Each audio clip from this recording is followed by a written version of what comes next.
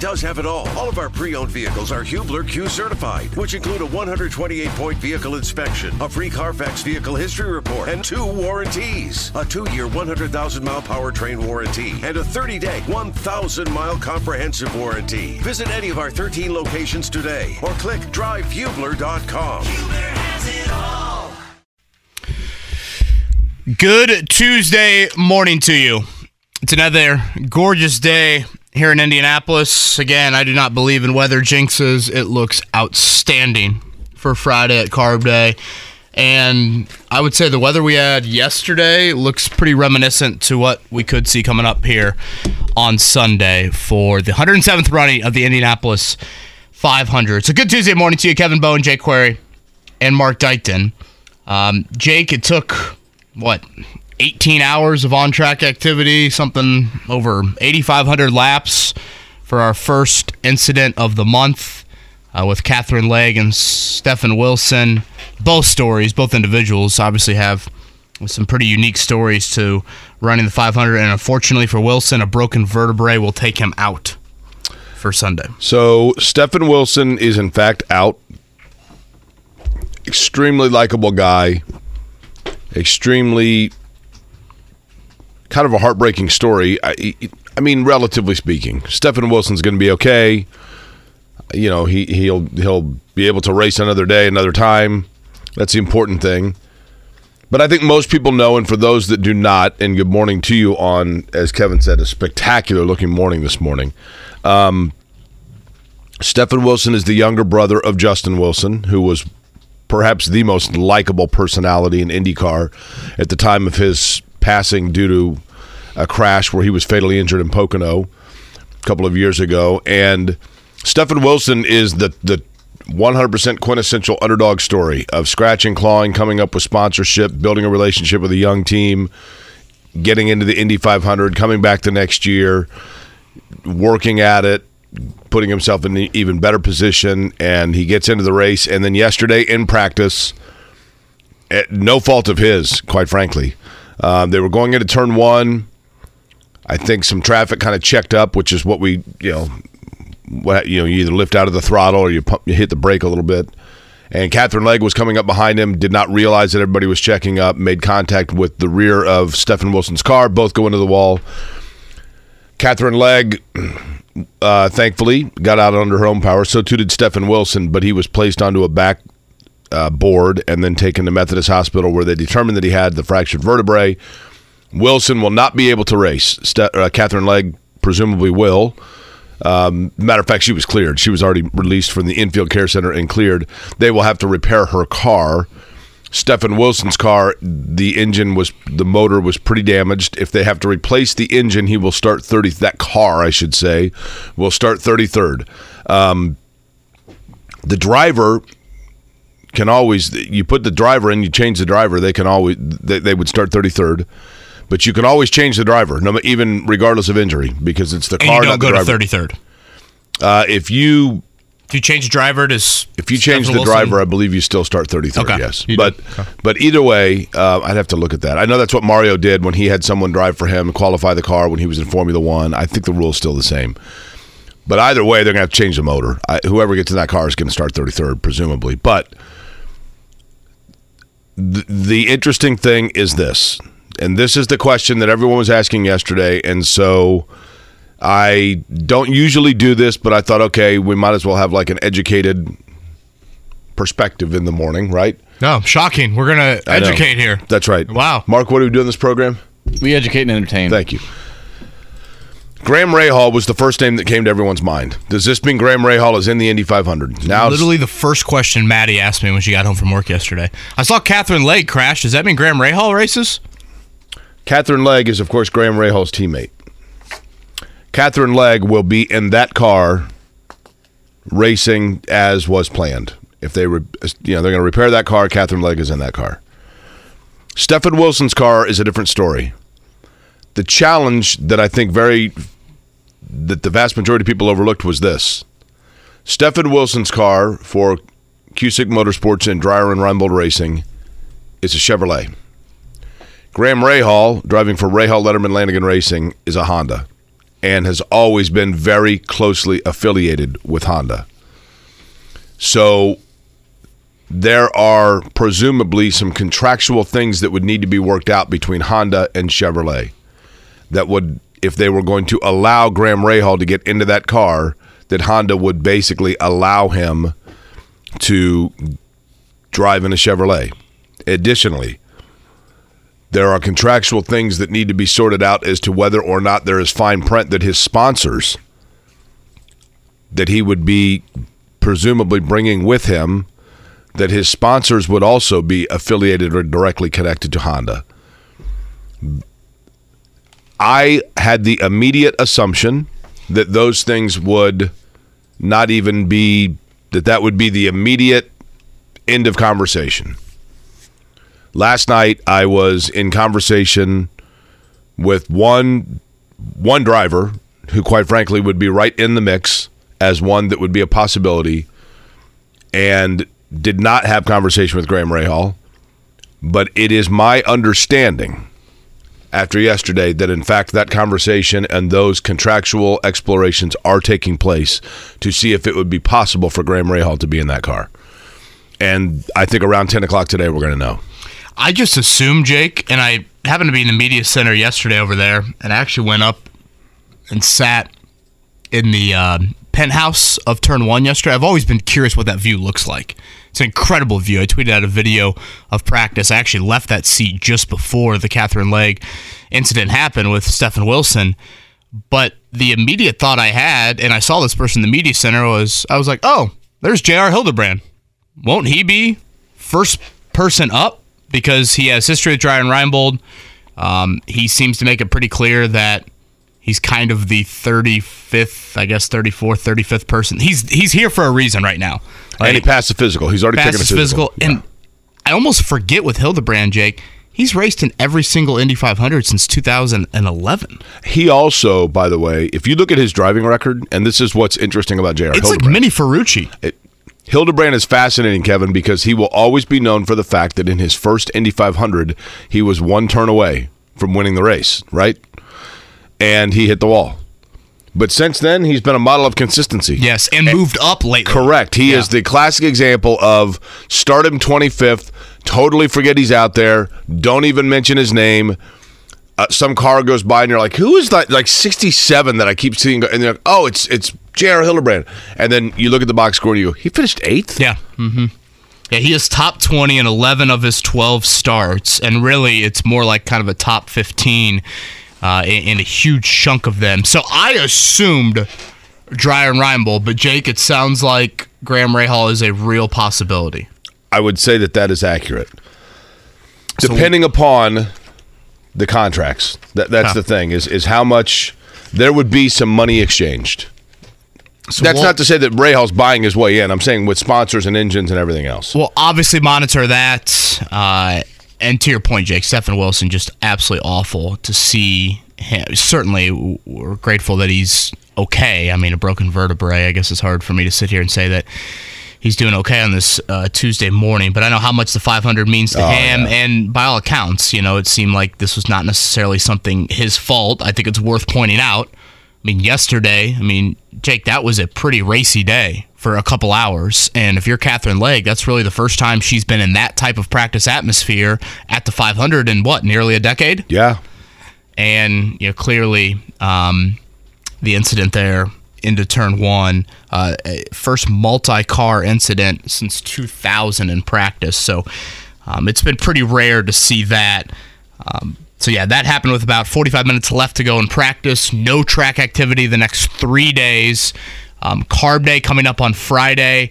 I would assume, Jake, if they go to Hildebrand, he would get like an additional practice time by himself. Maybe not for Rahal. What's interesting is you've got to go through some protocol of the refresher course, one would assume.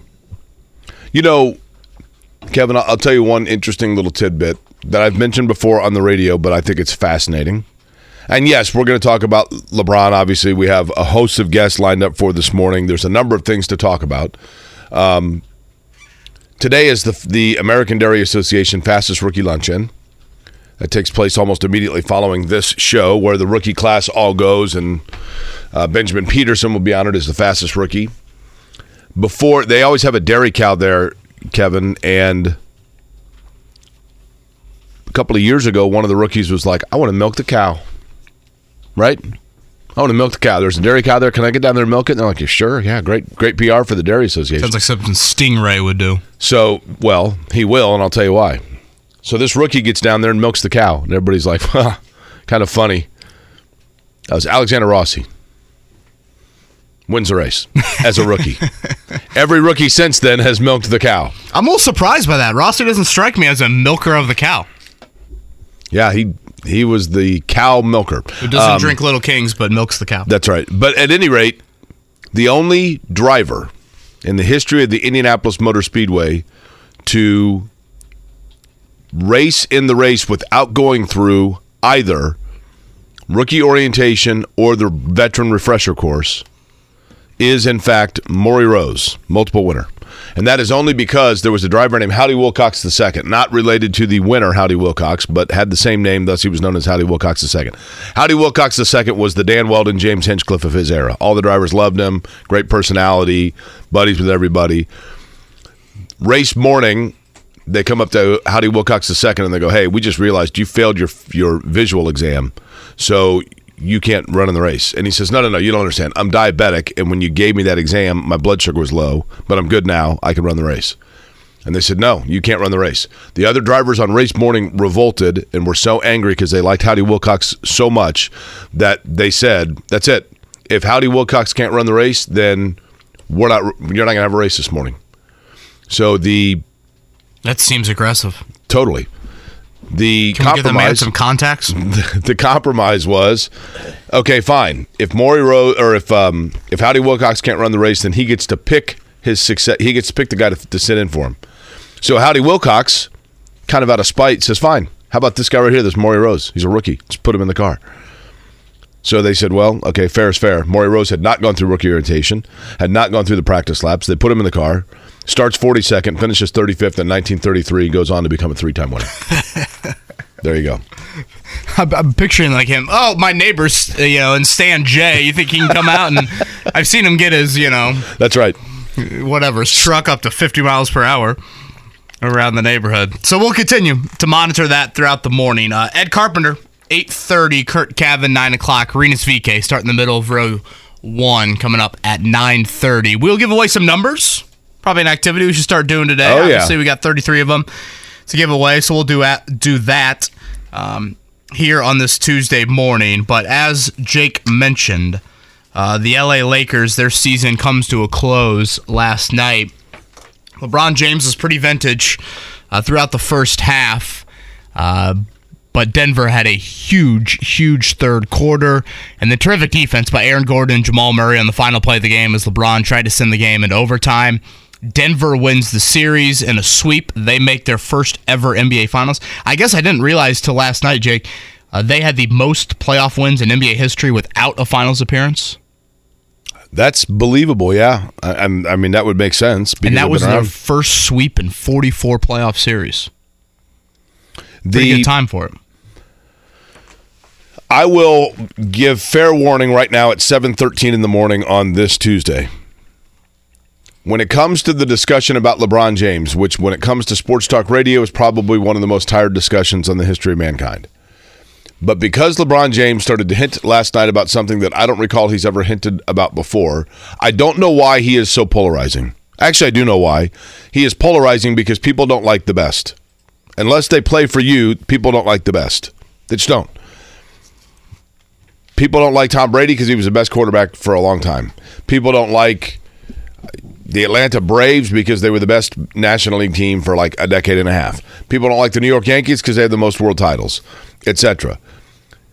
People don't like LeBron because he is the most versatile skilled basketball player of all time. And, you could make the argument, is he the greatest player ever? Whatever. But it cracks me up. I've got a really good buddy who I love to death. Texted me this morning. He's like, LeBron's got to hang it up. I mean, he wants to be upper tier, and he's just not. He just dropped 40, 10, and 9 in a conference final game at the age of 38. 40, 10, and 9. Like, Jalen Rose had 40 in a playoff game for the Pacers, and they still, send out tweets talking about the anniversary of it. Reggie Miller had how many 40-point playoff games in his career, and he's regarded as one of the greatest playoff performers in the history of mankind. LeBron drops 40, and it's like, it's probably time for him to retire. Unbelievable. The guy's an unbelievable talent, and say what you want about him being a diva or flopping or talking to officials, whatever, that's fine, cool. At the age of 38, I get the fact that Father Time's undefeated. I will say this, and I will stand atop Mount Kilimanjaro screaming this from the mountaintops. LeBron James is the most dedicated athlete to his physical fitness and his conditioning of any athlete in a major sport all time. Period. So, yeah, he's 38 and Father Time's undefeated, but he's 38 going on like 30 because he spends literally 7 figures a year to do nothing but prepare, and I'm talking about his diet, his workouts, everything. He is in remarkable shape. Now, Father Time's undefeated. I get it. And that is, when eventually that cliff, it's going to go over for sure. But 40, 10, and 9 in a conference final game. And it's like, yeah, he's done. I mean, come on. It's that part to me, Jake, that I'm curious about. And none of us would know. But LeBron puts himself through quite the process to be ready for seasons. And that's got to be taxing? Is that taxing? Yeah. And I think he will continue to play. I understand this is probably some raw emotion of getting swept in the conference finals. It's probably a very weird season in how LeBron looks back on this. I mean, for 95% of the season, the question was, are the Lakers going to make the playoffs?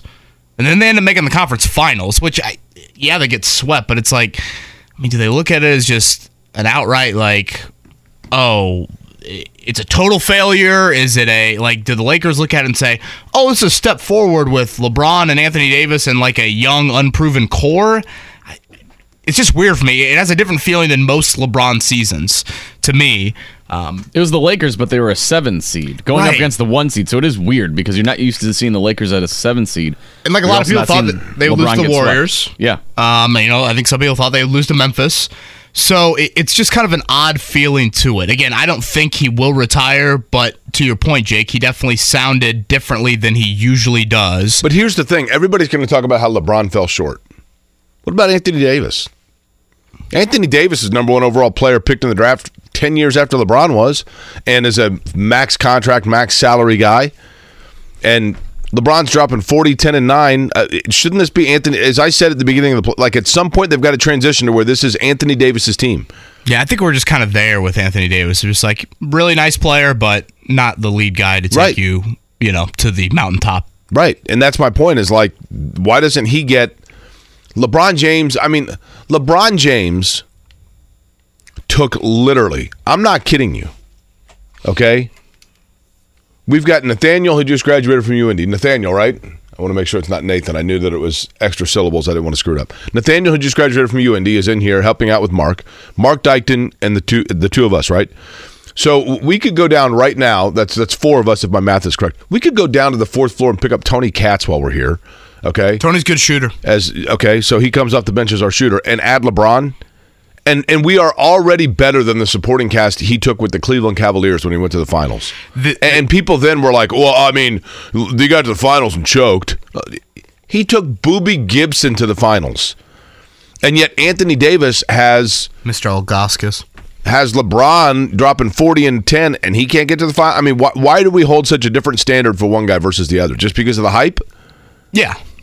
And deserved hype, and a guy that has eclipsed what that hype was when he came out in 2003. I think the other thing that probably stands out to me about LeBron at this point in his career, I mean, absolutely incredible last night, without question. I mean, watching that first half, it was Game 6 against Boston vibes from LeBron in a Cavs uniform.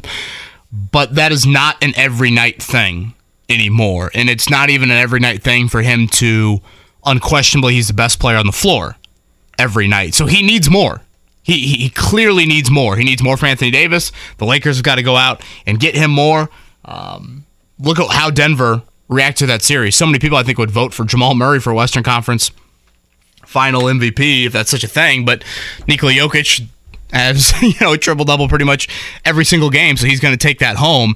You got to have more if you're going to survive 3 series, because LeBron, he can't do last night every single night. He still can get to that level, but it's not an every night thing. And his body is just not where It was. I'm not saying like he's a shell of himself by any means. He's still an unbelievable talent, but he just needs more around him if the Lakers are going to make another run. So we'll play some of that audio from LeBron here a little bit later. Again, the Nuggets sweep the Lakers last night. The Miami Heat will try to do the same tonight. They are just a 1.5-point favorite against the Boston Celtics. So if the Heat sweep the Celtics tonight, we will not have an NBA playoff game until a week from Thursday. Can you believe that? Just chilling out. And I guess I get why the NBA does it. Like, you want to slot in TV times for the finals, and you have to give a little bit of prep time, I would assume, to it. So they're expecting one or two of these series to go like 6 or 7 games. And now it's looking like both of them could be done as Miami goes for the sweep on their home floor. So here's my excuse me. Here's my Denver Nuggets nostalgic point. We're sitting there last night watching Denver and the Lakers, and Shannon's like, wait a minute, are the Nuggets about to go to the finals? And I'm like, yeah, if they win this game, they go to the finals. She disappears, comes back, and has some plastic framed, no glass over it poster from the basement of the 1977 Denver Nuggets. And she's like, check this out. I'm like, what? And she's like, my dad worked for the Nuggets, and this was the first team that I can ever remember. And I'm like, so I'm looking at this photo, the 1977 Denver Nuggets. And I say this because people are listening right now, and they're like, Jake, we're doing a radio show in Indianapolis, Indiana. Why in the hell would I care about the Denver Nuggets of of the mid 70s, right? The team itself, the roster, Darnell Hillman, Bobby Wilkerson, by the way, the former Indiana star, David Thompson, and then the coaching staff, Larry Brown, George Irvin, Donnie Walsh. That was basically the first Nuggets teams, because the Nuggets, like the Pacers, were one of 4 to come into the NBA. That first team that the Nuggets had for the ABA into the NBA was, and they finished first in the Midwest. That team was the blueprint precursor for your Indiana Pacers, because George Irvin eventually came here as the head coach, brought with him Donnie Walsh as an assistant coach, ultimately brought with them Larry Brown as a head coach, and you're off and running. I guess Nikola Jokic is this, and potentially Alex English would be it, but did the greatest Nuggets player officially retire yesterday? The greatest Nuggets player, well, actually the greatest Nuggets player is probably David Thompson. But better than Alex English? Boy, that's a good call there. Alex English, also a Pacer, by the way. Alex English, a Pacer that the Nuggets acquired from the Pacers for George McGinnis. Carmelo? Right, that's what I was getting at. I mean, Carmelo. The funny thing is that they gave the funny thing is that they gave Nikola Jokic Carmelo's jersey number when he came in. So now it's like, wait a minute, when we've got to put 15 in the rafters, did they do a split jersey deal? Well, I think that was still the awkward, like, Carmelo's still in the league. So it's like, do you retire his number now? Yeah, all of that. Good point. The thing about Melo, I was thinking about yesterday. By the way, Jim Price of Tech High School, also on that Nuggets team. I'm telling you. It was like basically Indiana West. Go ahead. I just assumed that Melo was already retired. I was kind of like, oh, we need an official announcement for this. If Carmelo enters the NBA like 10 years later, there's no way he is the player that he was. Like, when you think about Carmelo Anthony, what made him so great as a scorer, it was that face-up game and like hitting 18-foot jumpers, which now is like, don't take that shot. That's the worst shot you could take in basketball. But that's how Melo made his living. And I feel like if he was a 2013 NBA draftee, not a 2003 NBA draftee, he would have been forced to be a three-point shooter and probably wouldn't have been as successful as a player as he was. Obviously, a hell of a career. A great international player. I mean, you talk about the international three-point line and how beneficial it was to him. He was tremendous. You know what? For Team USA. And he's another guy that falls into the category, Jake, of if they were born in a different time. Right. You actually raise an interesting question. Who's the greatest Nugget of all time? I mean, Dan Issel's in the mix. Dan Issel, David Thompson, and Alex English, and Carmelo. I mean, any of those four. Well, Jokic, too. Well, that's what I was going to say is all time. Like, in terms of those that are done, any of those four you could make a compelling argument for, and all of them now are probably sitting on the sidelines watching Jokic, right? The one-footed heave over his head last night. I think he made 2 of them. I can't tell if that's more Dirk Nowitzki or it's more Larry Bird. And honestly, it looks like something, Jake, that Terhune guys shot back in the Hoosiers. I'm like, what is he doing right now? Wait, that went in? Jokic looks like, you know what honestly, Nikola Jokic looks like I'm watching the Goonies. And then all of a sudden, here comes Sloth. Yeah, and then you see his brothers, and you're like, hell yeah. He's lifting rocks up with his shoulder blades while everybody's like running through, and he's like getting 2 guys swinging from a rope into the water while playing hero and yelling about Baby Ruths, and you're like, that guy's really effective. There's not a single athlete. Doesn't he look like he like goes home and eats like a TV dinner? Oh, no, I mean pizza and beer. Yeah, I mean... Yeah, pizza and beer. Him and Luka just cracking a beer. 1,000%. Pizza. 1,000%. So the Nuggets sweep the Lakers. And again, we'll play out LeBron audio coming up here in a little bit. Ed Carpenter at 8:30. Curt Cavin at 9. Rinus VeeKay at 9:30. A popular question when you have the Ed Carpenter, either him on or certainly his team on, is great qualifying, but what about in the race? That's been an issue for them here in recent years, so we'll chat with him about that. And it is a beautiful Tuesday here in Indianapolis. We'll give away some driver numbers coming up throughout the show as well. You're listening right here on 93.5, 107.5, The Fan. Kevin and Query on a Tuesday. The Morning Checkdown. Omaha! On 93.5 and 107.5, The Fan. All right, the Denver Nuggets, they have clinched a spot in the NBA Finals for the first time in franchise history. It was a huge third quarter for Denver, and they really spoil a very vintage night from LeBron James. It was yet another triple-double from Nikola Jokic, 30, 14, and 13. That is his 8th triple-double of the playoffs. That breaks Wilt Chamberlain's NBA record for a single postseason. Jake, that storyline, obviously, we talked about a whole lot between now and next Thursday when the Nuggets get back on the floor for the NBA Finals.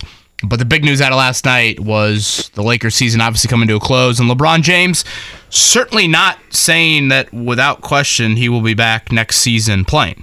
40 points. It's a successful year because I don't play for anything besides winning championships at this point in my career, and I don't get a kick out of making a conference appearance. I've done it a lot, and it's not fun to me to not be able to be a part of getting to the finals. But we'll see what happens going forward. But I don't know. I got a lot to think about, to be honest. And just for me personally, going forward with the game of basketball, got a lot to think about. I got excited over his 40 and 10 there. I jumped in early. The reality is that, we see players a lot of times that start having that discussion because they can't play at a super high level anymore, and that's frustrating to them. In LeBron James's case, I think that he's frustrated over the fact, and people can talk all they want about, he's the one that built the roster. Fine, sure, whatever. I think he's frustrated by the fact he just dropped 40, 10, and 9, and his team was swept. And, to me, I don't know, but to me that sounds like a guy that is sending out the SOS to his franchise. Look, I need some help here. Anthony Davis, to me, is the one that underperformed. I think he's a great player, but at some point you've got to – LeBron James, I think, is perfectly content. Somebody said to me, they're like, well, he's going to have to retire because – now, to win a championship, he's going to have to be a Robin instead of a Batman. I think he's totally fine with that.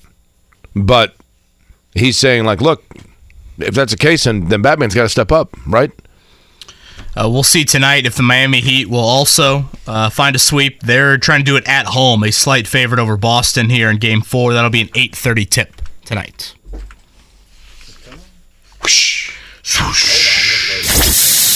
What are we doing here, Mark? We froze up. Do you take Tuesdays off? I should. Are you working? I should. Work I'm weeks? plenty of vacation. 4-day work weeks, I should say. Yeah. Cincinnati Reds over the Cardinals yesterday, 6-5. Walk-off. Sack fly walk-off. That snaps a 4-game skid for the Redlegs. Arizona over the Phillies, 6-3. It was Dodgers over the Braves yesterday, 8-6. Rockies over the Marlins, 5-3. What the hell? I'll give you every score. Guardians over the White Sox, 3-0. Tampa over the Blue Jays, 6-4. Detroit over the Royals, 8-5. Angels over the Red Sox, 2-1. Mariners over the Not-So-Athletics. That's their new name. Did you know that? They've changed it? They're the Oakland Not-So-Athletics. Makes sense. Fits well in Vegas. 11-2 for the Mariners. Pirates over the Rangers, 6-4. Astros over the Brewers, 12-2. Giants defeated the Minnesota Twins by a score of 4-1. I think the amount of people that were at the Indians games this weekend, beat all of the A's attendance all season long. Well, I think it's their AAA team has outdrawn them. Yeah, pretty religiously all year long. I think every level of their affiliates has outdrawn them. Yesterday over at IMS, obviously the big news, Catherine Legge getting in the back of Stephen Wilson. Stephen Wilson suffering a broken vertebrae. Unfortunately, he is not going to be racing coming up on Sunday for the 107th Indianapolis 500. No practice time until Friday. That will be carb day.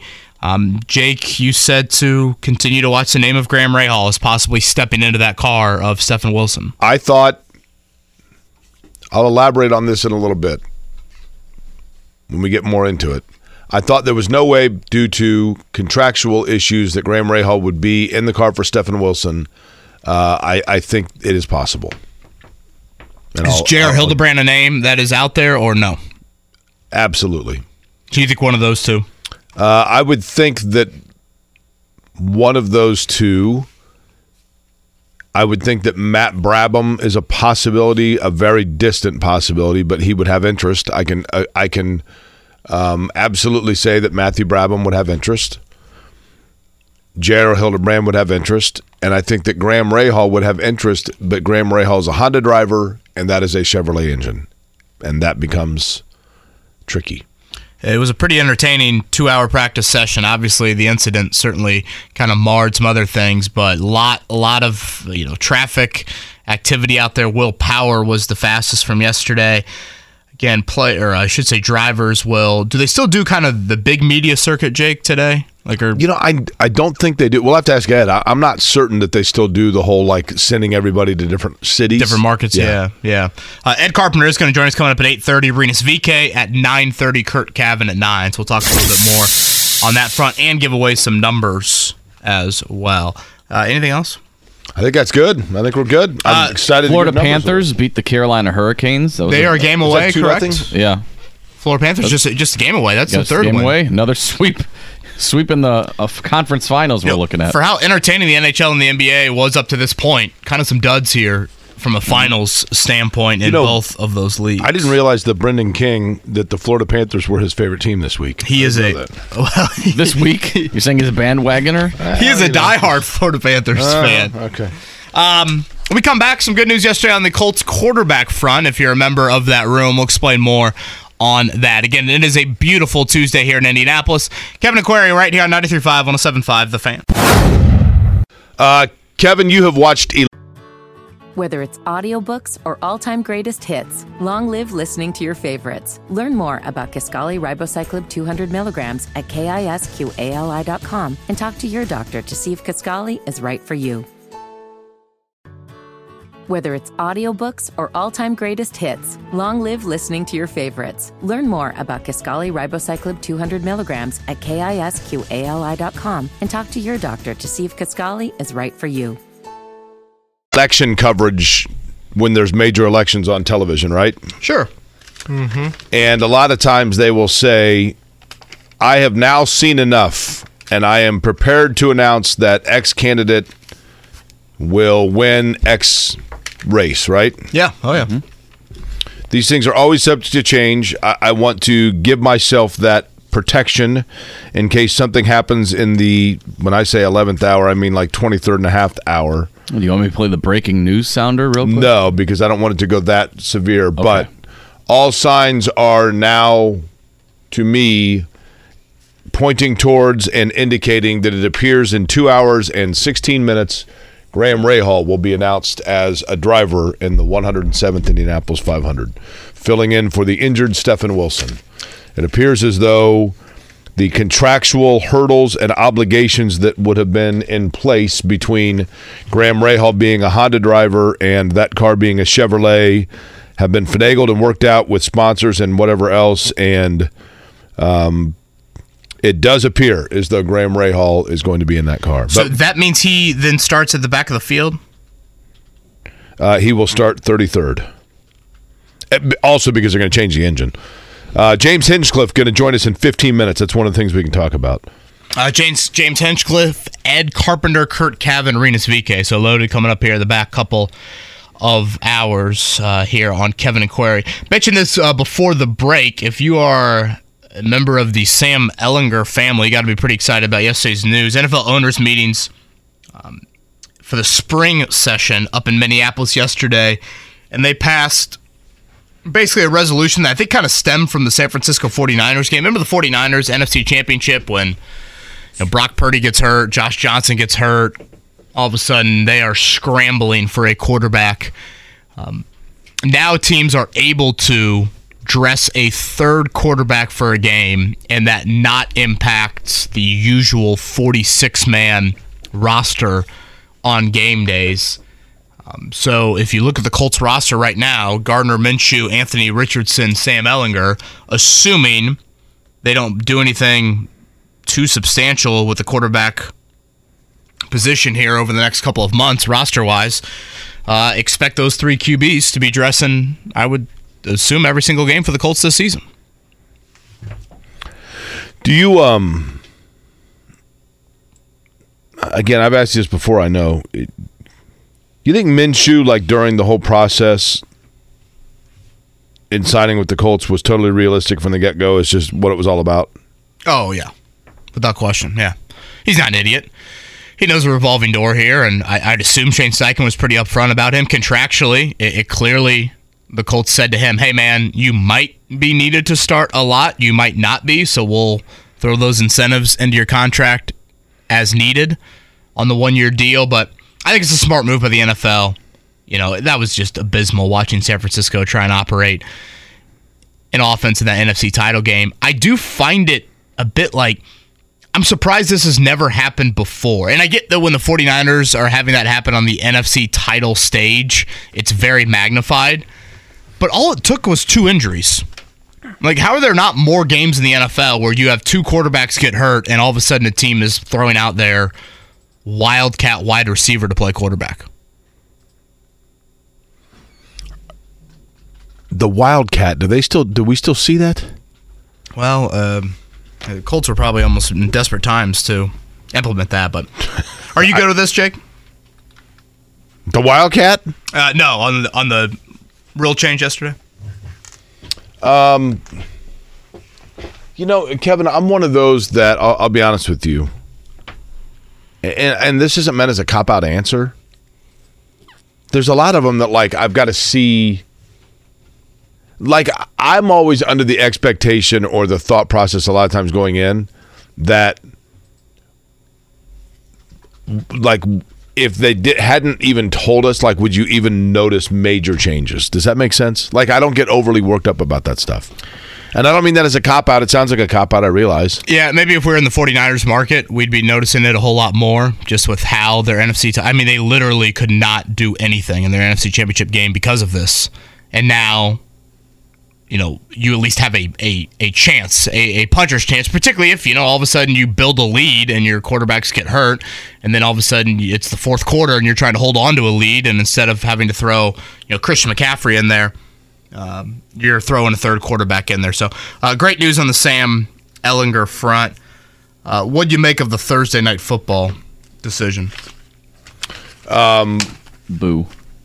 Why do you say boo? That's my cat's name, but why do you say boo, Mark? I haven't seen him. I haven't seen him yet. I think it's dopey. I know you're going to give him 28 days heads up that you're going to flex, but I still think playing on a short week is dopey. Playing on multiple short weeks is dopey, and even if you give him a 28-day heads up, are you flexing their following week? How's that work? That's the challenge, right? Is the schedule aspect of it. Yeah, I don't think you can flex the following week based off how late in the season, or throw a bye week, in there based off. This is either week 13 through 17, so it's very late in the season. Where I feel, basically the NFL said yesterday, and this was not a unanimous decision by the owners at all. I think it was 24-8, so that's right on the threshold of this not passing. I think you need 75% to pass. Again, the NFL is going to allow Thursday night games to be flexed late in the season. This is weeks 13 to 17. What I think the message is, Mark, is more of a, and I guess I get it, but we care more about our TV audience and the future of streaming than we care about the in-market fans. Oh, that's obvious. Because let's say you are you're the Colts, and you have a Week 15 Thursday night game, and the schedule came out, 2 weeks ago, that slotted the Colts into Thursday night football? Well, what happens to you that just bought those tickets or just planned a long weekend around that? Now you have to scramble, and 28 days, I mean, sure, it's nearly a month, but that's not enough time around holiday season to all of a sudden just reformulate what your planning looks like. Or so maybe you're doing a Christmas, gift surprise is, hey, we're going to go see a team on the road, and now you've got to change accommodations and all that too. Very difficult. Yeah. That time of year. But again, the NFL is saying we need to appease Amazon. Last year's slate was absolutely awful. Yeah, I mean, I think that's the big thing. On Thursday night football and the future of the sport. At some point, will be more in a full streaming based, and that's what this message is. Now, again, there are parameters behind it. It's only for weeks 13 through 17. You cannot play on Thursday night football more than twice a year, and you cannot play on the road both of those times. So I think the likelihood that we see this even happen is not a slam dunk, but obviously the NFL is sending a message with this. Giants, Jets, Packers, Bears, Raiders, Lions, Bengals, Steelers all voted against it. Were you surprised by the amount of big markets that voted against it? No. I'm surprised more people didn't vote against it. So that means the Colts did vote for it. Yeah, Colts voted for it. I would have thought that the big markets would be a little bit more, hey, let's get even more eyes onto us. Would you say Giants, Jets, and Bears, right? Giants, Jets, Packers, Bears, Raiders, Bengals, Lions, Steelers. Yeah. And that's 3 of the 8 I would classify as very big markets there. So something to keep an eye on. The draft heading to Green Bay in 2025. Again, I don't know why anyone would ever want to attend the draft. It looks like an awful viewing experience. How on earth are they going to accommodate 600,000 people there? Yeah, it's they're going to have to hire Jake. I've never been to Lambeau, but I've always heard that there's just no hotels, there's no restaurants. So they're going to have an event like that at Lambeau. Where's everyone staying? Yeah, the Colts had to stay in Appleton when they played at Lambeau. I'm confused by this. I know that Nashville is a super. I mean, there's no really comparison between Nashville and Green Bay. I get it, but should the NFL be concerned that they are putting on an event that in 5 years has already lost 67% of its audience? The 500 million that were there. They went from 650,000 to now they're expecting 250,000 in Green Bay. Is that what they said yesterday? Yeah. They announced yesterday that they anticipate 250,000 people at the NFL draft. Why would they do that if they can get 650,000 in Nashville and 500,000 in Kansas City? This is a remarkable backslide. At the rate they're going, in 3 years, they're going to have negative 10,000 people at the draft. What the hell is going on? I know the draft is going to come here at some point, and we're going to be, hey, here's ticket giveaway. I think it's a awful viewing experience. Why would you ever want to stand outside and hear names announced on big screen TV? Kevin, it's got like a Times Square feel to it, and that just sounds miserable. And I do think that, quite frankly, I think that's, and I get it. I mean, listen, the NFL is an 800-pound gorilla. I get all of it. I mean, cynicism aside, I do think, Kevin, that what they're facing now is that now that we've had a couple of years of this, I think people are kind of figuring that out. My buddy in Kansas City told me, he's like, man, I had 5 buddies from work that went, and after an hour, they're like, this is the worst thing ever, and they left. And Green Bay is nuts, so I'm sure they're going to draw a nice audience there, and good for Green Bay. It's not like Lambeau's going to host a Super Bowl anytime soon, but it just sounds miserable to me. And I'm all for Indy hosting as many events as possible. I think it's incredible that our city is able to do that on an annual basis. There are a variety of events, all of that. Draft sounds awful. Hey, Earl, look who just pulled up at the Appleton Culvers. What the hell is Brett Favre doing here? Appleton, Wisconsin. That's where, at least I assume all NFL teams, but that's where the Colts stayed a few years ago. There not enough, I don't think there was a big enough hotel in Green Bay to house an NFL team, which is kind of wild. You could eat it. Is Favre's Steakhouse still there?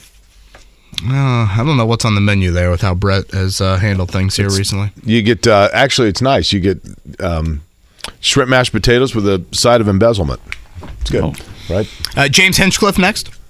That is correct. Ed Carpenter, 8:30. Rinus VeeKay at 9:30. You'll listen to Kevin Query here on a beautiful Tuesday.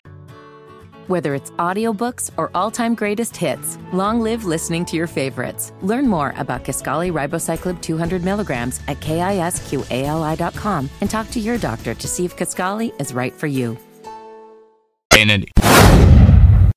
It's Kevin and Query on 93.5 and 107.5. The Fan. 8 o'clock hour underway in Indianapolis on a sun-splashed and perfectly gorgeous Tuesday morning. Jake Query along with Kevin Bowen. Mark Dykton here as well. Joining us now on the Payless Liquors Hotline, a guy who is a starter of 9 Indianapolis 500-mile races. He actually started at the pole position in the 100th running of the greatest spectacle in racing, and now, of course, a popular commentator and analyst for NBC. James Hinchcliffe joins us. Hinch, I'll ask you this right out of the box. In the last, I started obviously hearing this late last night before I went to bed. In the last 20 minutes or so, I would say smoke has turned to fire that, in fact, Graham Rahal at 10 o'clock will be announced as Steph Wilson's replacement. Have not heard that from Graham Rahal nor the team directly, but it appears as though things are pointing in that direction. Your thoughts? Crazy situation. I mean, first of all, our thoughts are with Steph and for speedy recovery. Such a brutal situation to be in. I've been there. I get it. But look, in a lot of ways, it makes a lot of sense. In a lot of ways, I think it's a kind of shocking move. When you look at the fact that for someone to jump in the race now, they would need to do ROP. Where do we fit that in? Who's got the time? Obviously, for him and his team and his sponsors will be motivated to find a way into the race if there's an option out there. So I totally get why those conversations happen. I think everyone's probably a little surprised about the Honda-Chevy relationship conflict there. But, hey, if that can happen, then it would be great to still have a Rahal in the race. So, we'll see. James, could you I don't know how often you have ever I'm going to hop in another car. I mean, sometimes I think you hop into another teammate's car potentially and try to figure something out that maybe you're feeling in your car and your teammate isn't necessarily feeling in his or her car. How foreign would that be for Graham Rahal to go with the car that he's been with, all year long for X amount of years to go into a different engine, a different team, a one-off here during the middle of the week, and like you said, with very little practice time between now and Sunday? Yeah, getting 2 hours to figure it out, really, that's all that we get on carb day. So it's a big ask. There's no doubt about it. Every team has their own setup philosophy, and sometimes, look, there's only so many ways to go faster on the speedway. So there's a outside chance that the setup philosophy at dry run bull racing isn't massively different to what they've got at RLL. Certainly getting to know the team, the players there.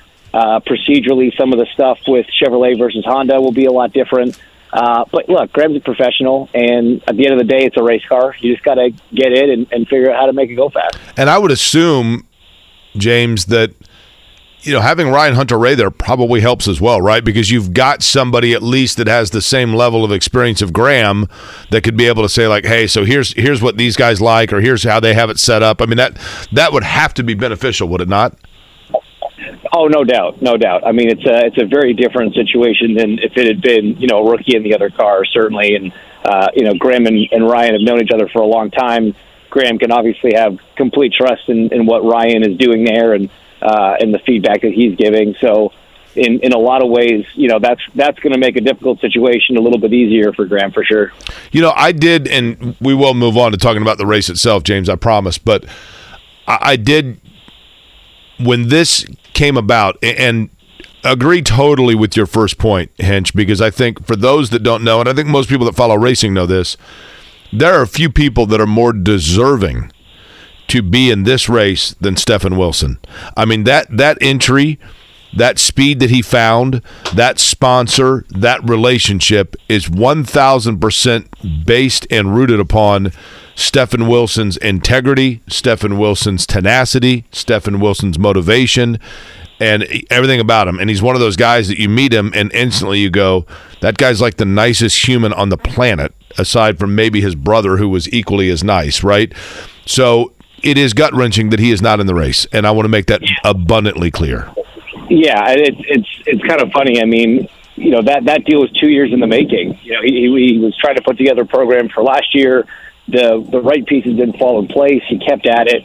Don Cusick and him and Anders Krohn's involved in that program. They got this package together and got in a great car with a great team and put it in the show on the first day. And when I text Steph yesterday, it's funny, I didn't open with, hey, hope you're feeling okay, like, hope it doesn't hurt too much. It was, hey, man, I'm so gutted you're not in the race. I know how hard you worked to get there and how much you deserve to be there. And then eventually got to, hope you're not in too much pain. The doctors will take care of you, whatever. Because the pain will heal from the injuries. But, the pain of missing the race under circumstances like this, that's going to be harder.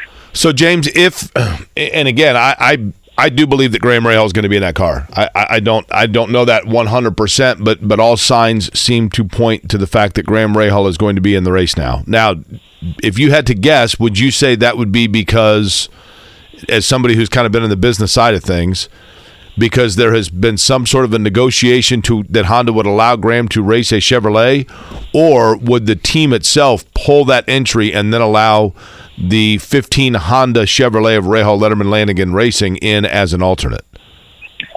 You know what? That's a really difficult situation to assess because, normally you would say the wheeling and dealing goes on behind the scenes to just get Graham in the car for the sake of him and his partners. I'm sure there were already conversations happening up and down pit lane about how they could get some of their partners onto entries that were in the show. What's unique about this situation is Ryan Hunter-Reay's car has been running sponsor-free so far throughout the month. Now, I don't know if there were plans to have a sponsor or once they made the race, if there was an announcement coming, but you have the opportunity very uniquely at this team of moving all of Steph's partners over to the 23 and then essentially allowing the 24 to be whatever it wants, United Rentals or, whatever. So it's a bit of a unique situation. I'm not sure which way it's gone in this case, but I believe that the team's still going to want to enter their car, and it's not going to be the 24 pulling out to let the 15 in. I think it's genuinely going to be Graham getting into the 24. James Hinchcliffe does an outstanding job on the NBC broadcast alongside Lee Diffie and Townsend Bell. He's with us here on the Payless Liquors Hotline. James, if you look at the last really 6 or 7 Indy 500s, the winner has come primarily from the first 2 rows, a little bit into row 3, but mainly from the first 2 rows. So if I ask the question, how far is too far back for guys starting on Sunday, do you stop at row 3? Do you stop at row 2? I mean, you go back to row 11. It's the Indy 500. You just don't know. Even though we haven't seen that trend lately? For sure. I mean, whoever's got themselves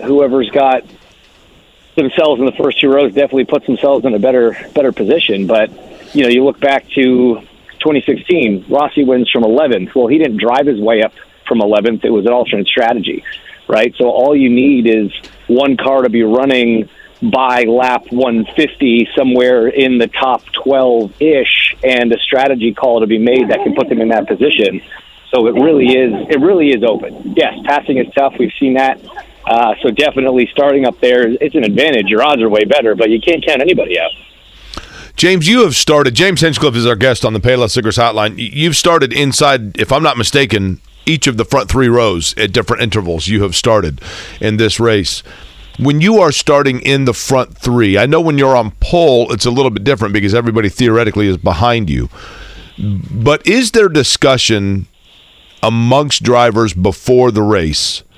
I get it. Everybody wants to go, and it's a race, and you're a race car driver. But it's a 500-mile race. Is there ever discussion amongst drivers in the front row or 2 or 3 as to how to handle the start and like a gentlemanly agreement of we will go into the short chute in the order in which we qualified? Or is that the dumbest, most ridiculous, optimistic thinking on my behalf of all time? Well, no, it's very intelligent thinking. It's just very far from what actually happens because you're trying to fit racing driver and gentleman in the same sentence. So ultimately, look, I think everybody. So the short answer is surprisingly little of that conversation happens. Usually the front row will have a meeting with the race director just to sort of get the race director's expectations on certain things.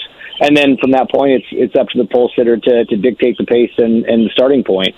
But I think everybody at this level just acknowledges exactly what you said. It's a 500-mile race. You can't win it in the first turn, all those sort of cliches. Everybody knows that. So, yeah, you're going to jockey for position on lap one. There's no, hey, let's just hold station until we get back to the flag and then go racing.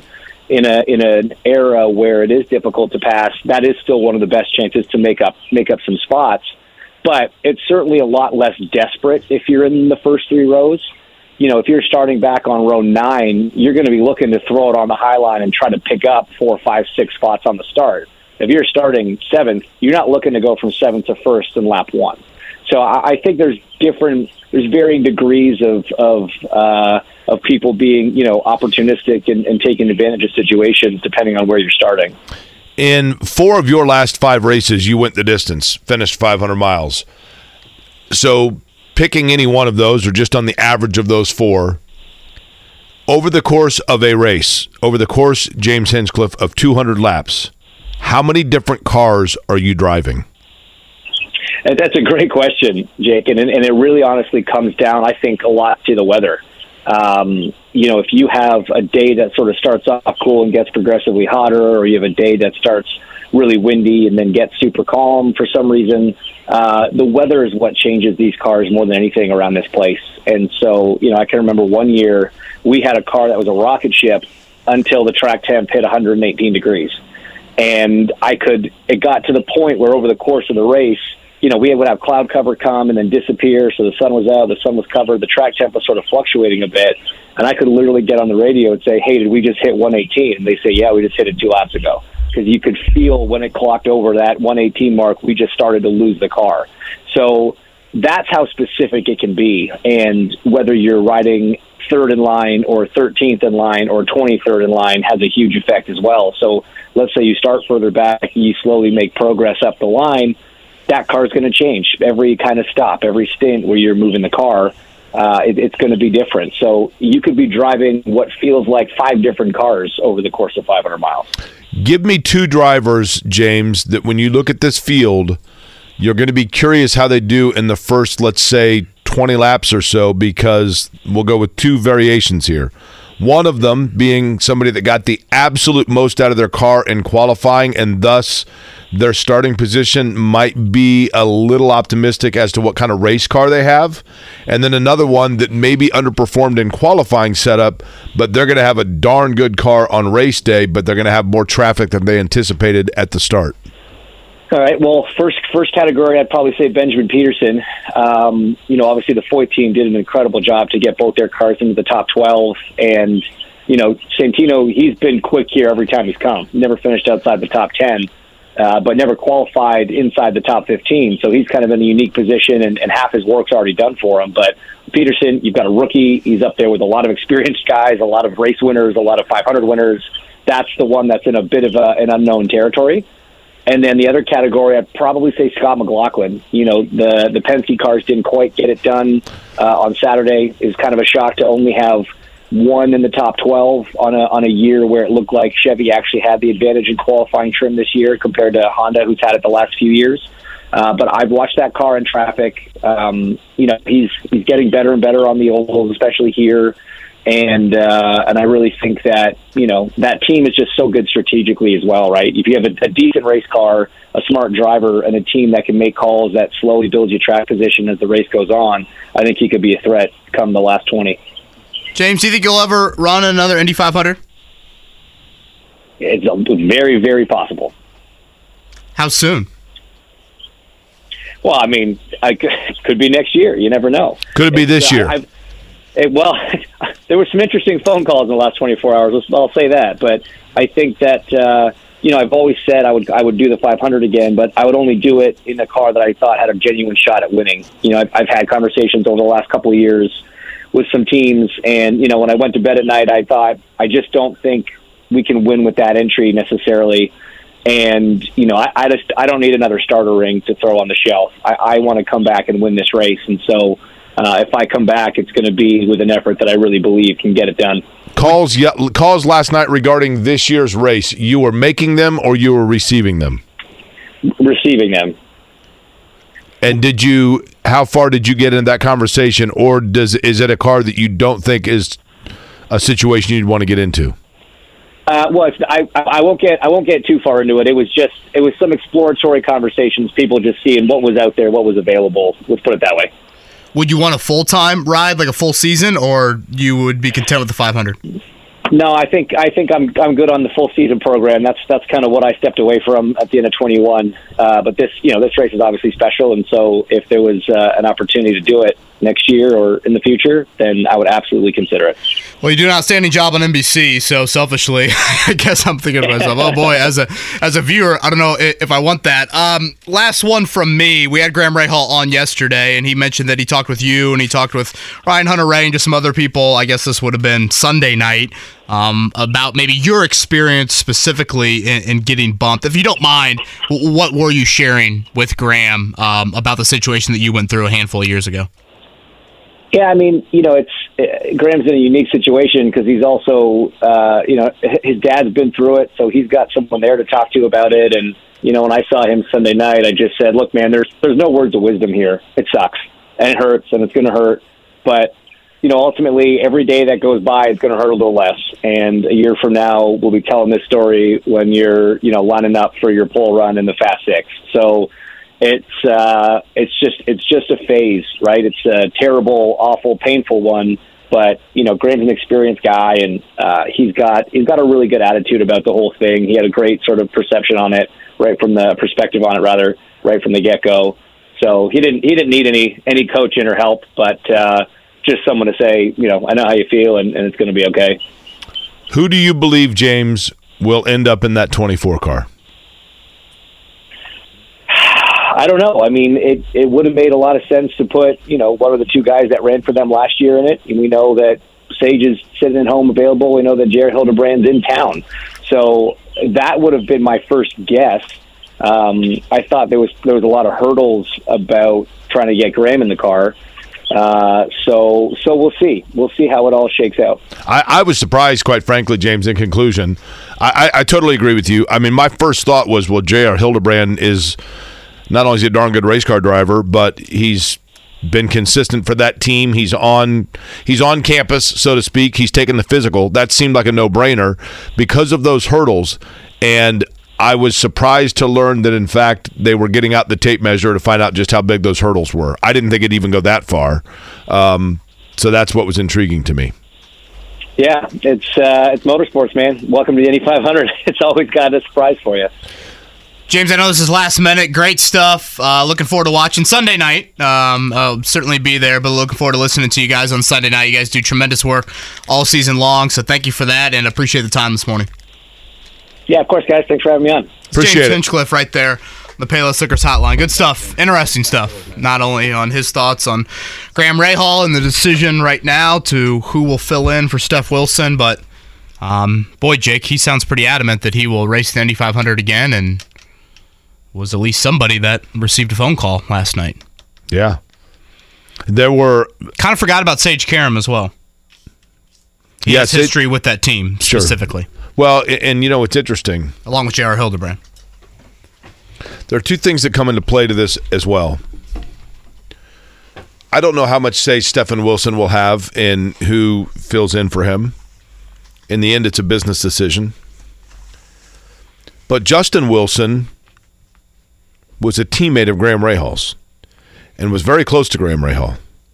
And, I had mentioned yesterday when this happened with Graham getting bounced out of the field, and people, I just had talked about the polarization of Graham Rahal, and I'd said I've always liked Graham Rahal. One thing I really like about Graham Rahal that I think gets overlooked, and it's to his credit it gets overlooked, Kevin. Graham Rahal has a side to him that is extremely compassionate and caring and thoughtful. And perhaps no one more benefited from the thoughtful, compassionate, and caring side of Graham Rahal than the widow and children of Justin Wilson, which are the nieces of Stephen Wilson. And when Justin Wilson was fatally injured, Graham Rahal was the absolute leader amongst the paddock and amongst drivers of not only raising funds and finances for the education of Justin Wilson's children, but also just in leading the charge of compassion towards Julia, Justin Wilson's widow, and making sure that obviously with that void, that they were going to be as okay as they could be in the immediacy of that situation. Graham Rahal was the spearhead of all of that in many, many ways, and has a very close relationship, I think, to the Wilson family. Sage Karam, in the ironic twist of all of it, as we know, Sage Karam was the driver whose accident, at zero fault of Sage Karam's, but it was his accident that led to the fatality of Justin Wilson. And that put a connection between Sage Karam and Stephen Wilson that will forever be there. And it was to credit to both of those two drivers that they themselves, via almost Justin Wilson's daughters, but Sage and Stephen, I think, went through their own process of allowing themselves to emotionally be linked via that tragedy. It is ironic that Steph Wilson's opportunity that came about this year with Dreyer and Reinbold and Cusick Motorsports came when Dreyer and Reinbold moved on from the driver who had previously had that position, which was Sage Karam. That was ironic. There was no intent on that.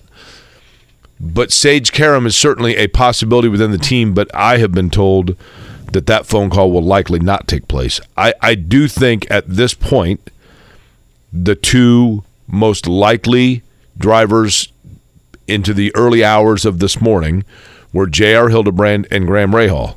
And I do believe, in talking to people, I do believe that there appears to be, as I said, enough smoke to now say fire, that it appears as though Graham Rahal will be announced at 10 o'clock as the driver of that car. Now, like James Hinchcliffe said, man, it's motorsports. A million things can change, but it looks like it's trending in that direction. Somebody asked me, like, so are you officially reporting this? I'm reporting that multiple people have told me that, but no one that is official enough to say emphatically without question that this is definitively what's taking place, if that makes sense. I would assume finances will be the biggest kind of calling card in all of this, but Charlie brings up, I think, an interesting point, because when I saw the crash happen yesterday, Jake, I thought to myself, and correct me if I'm wrong, Steph Wilson, probably the tallest driver in this year's Indianapolis 500? Correct.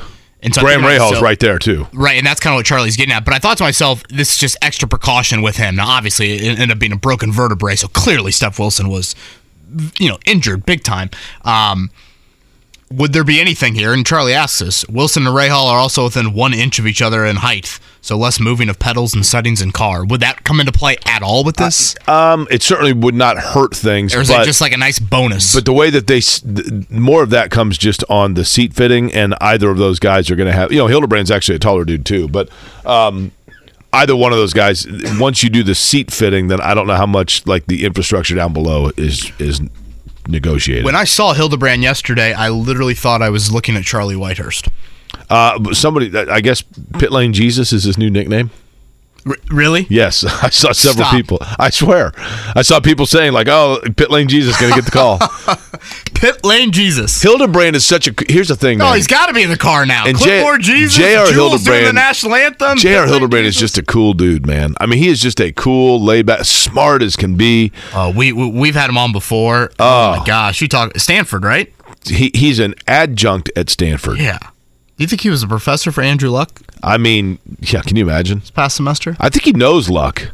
Well, he was a Salesforce car, correct? Correct, yeah. And I know Luck's wife has done some stuff with Scott Dorsey, and so, yeah, okay. Well, all of that would check. Just a cool dude. And again, Hildebrand, it's not like crazy Santino Ferrucci type, jumps through the field, but he has a really nice resume here at the 500. So last year, Hildebrand, it was last year or 2 years ago, I think it was last year, Hildebrand decided he has like he collects old vintage cars. He has like a 57 Chevy convertible. I'm guesstimating but one of those big, long, Elvis-looking cars. So he's like, I'm driving this thing I'm going to drive to Indy. He lives in Colorado. He's like, I'm going to drive from Colorado to Indy for the 500 in my old car. So he said he's driving along. He got like I think he said it was in Kansas. Not very far. He's like, man, I got like the western Kansas, and like the oil pan blows, and like, stuff's just, looks like a sprinkler system going down the interstate. So he pulls into some garage, and he's like, yeah, I got it. I need a new, and of course he knows what's wrong with the car. So he's telling the mechanic, I need A, B, C, and D on this car, and we got to buy parts and da-da-da. So the guy says, well, what are you doing with this car? This is a cool looking car. What are you doing? And Hildebrand goes, well, I'm driving to the Indy 500. And the guy says, really? And he goes, yeah. And he goes, like, you going to the race? He goes, no, I'm in the race. And the guy goes, oh, okay. So the guy gets the car fixed and everything, and Hildebrand's leaving. The guy goes, by the way, and Hildebrand goes, yeah. And he goes, I had no idea they still race these things in that race. No. I'm just driving there in the car. I'm not actually entering it. This is a topic probably for another day, but like the engineering minds for these drivers, boy, it's got to be through the roof. Yeah, totally. And that's why I'd love to try and get Jack Harvey on this week, because what changes, if any, was Harvey making himself from an engineering standpoint, temperature standpoint, wind, all of that, to try and find some speed that he did find to bump Graham Rahal. So we'll continue to monitor things on the Steph Wilson front. Who will be in that car again? Jake, has a feeling here that it will be Graham Rahal. That announcement coming at 10 o'clock. So we'll keep an eye on that. Ed Carpenter up next. Rinus VeeKay at 9:30. We'll talk a little, people we like, people we don't like. Some odds are out with Curt Cavin coming up at 9 o'clock. For now, let's begin with the team that's clinched a spot in the NBA Finals of this morning checkdown. The Morning Checkdown. Omaha! On 93.5 and 107.5 The Fan. Quick side note, though. Pit Road Jesus would be great for your fantasy IndyCar team. I'm just throwing that out there for next year. Pit Lane Jesus, right? Pit Lane Jesus. I cannot tell you. I see him in the media center yesterday, and I'm like, is that Charlie White? But he looks like a cool dude, doesn't he? He just looks cool. Without doubt. He's wearing like Vans and, And then once he got closer, I'm like, wait, that is J.R. Hildebrand. Yeah. Cool dude, man. Just saying, if you need a name for your fantasy team, there you go. Do we need to do a fast morning check down? We can do one, yeah, sure. Watch how fast I can do this. You ready? Last night, LeBron had 40 and 10, wasn't enough. Hinted at retirement afterwards. That's because the Nuggets swept the Lakers 113-111. Boston tried to avoid the same fate tonight at 8:30. That's because Game 4 of the Eastern Conference Finals is underway in Miami. Heat lead that series 3-0. Speaking of Miami, the Marlins yesterday 5-3 losers to the Colorado Rockies. Nobody cares about that. But if you double the number of runs the Marlins had, you would have 6. That would make 6-5, which was the score. The Reds beat the Cardinals yesterday. It was the Guardians 3-0 over the White Sox, and in interleague play, the Astros over the Brewers 12-2. No reason I picked those definitive teams. Also, of course, yesterday, Stephen Wilson, it was announced out of the Indianapolis 500 with a fractured vertebrae in his back. No, it's Mark. Looks like Graham Rahal may be getting in that car. Announcement at 10 o'clock this morning. J.R. Hildebrand in play as well. I think it's going to be Graham, but we shall see. Ed Carpenter going to join us next. Anything else, Kevin? 20th Indianapolis 500 for Ed. Obviously an owner, obviously a driver. He joins us on the other side right here. Kevin Corey. Whether it's audiobooks or all-time greatest hits, long live listening to your favorites. Learn more about Kisqali Ribociclib 200 milligrams at KISQALI.com and talk to your doctor to see if Kisqali is right for you. Ed Carpenter joins us now. 20th Indianapolis 500 for him. Obviously an owner with Rinus VeeKay and Connor Daly also in the field. And Jake, I think you've mentioned this before. Ed is what would you describe him? An occasional listener to the show? Well, he wants more hockey coverage. Oh. So I think he tunes in to find out if we're talking hockey once we give the score. Sure, he loves your Kraken takes. Yeah, then he's, my understanding is also a big fan of Nelly. So as soon as he's done listening to us, gets the hockey score, he puts in his Nelly CD. Oh, wow. Mm-hmm. Ed, I am also I'm also a big Nelly fan, so I'm glad we have that in common. I think Jake was accurate with part of his business. Was totally fictional with the back half. I don't have any Nelly downloads or CDs or anything. But I do listen. I do listen every morning, but I'm like in and out. I take my kids to school, so I listen then, and then I go from there to the gym, and then I usually get out of the gym like as you're doing your quiz. So, well, if you ever want to call in for the pop quiz every day.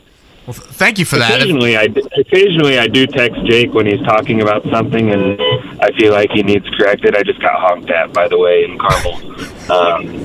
But yeah, everything's fine. But yeah, I listen to the show. Do you not yield at the roundabout? I'm also picturing you with like a little Band-Aid underneath the eye, Nelly-like, as you walk out for driver intros coming up on Sunday. That's definitely not me, but it is a funny thought. Actually, if we were to grab your phone, I think now, like, I'm assuming you have an iPhone, I don't know, but like on most phones in the music part, it has like your 25 most played or whatever. What musical artist would be the one that we would immediately look at and go, okay, that's the one that he's playing the most? I honestly don't listen to much music. I do listen to talk radio more than anything else. But it would be just like a country station on Apple Music. I'll tell you what, can we get that in a promo? I know, I was going to say. It's beautiful. Yeah, Hey, Ed Carpenter, let's begin with this. You know, your team, I mean, Rinus VeeKay is once again a super fast qualifier for you guys. Seemed like Connor maybe thought there was a little more speed that he left out there. You know, for you personally, your 20th Indianapolis 500, just overall, your thoughts on the cars that your team brings and then your thoughts on your starting position and where you are as well. Yeah, I mean, to start with, I think the team's done a very good job this month. We've had a really, really good month of preparation, and, you know, that obviously goes into the off-season. You know, last year we had fast cars.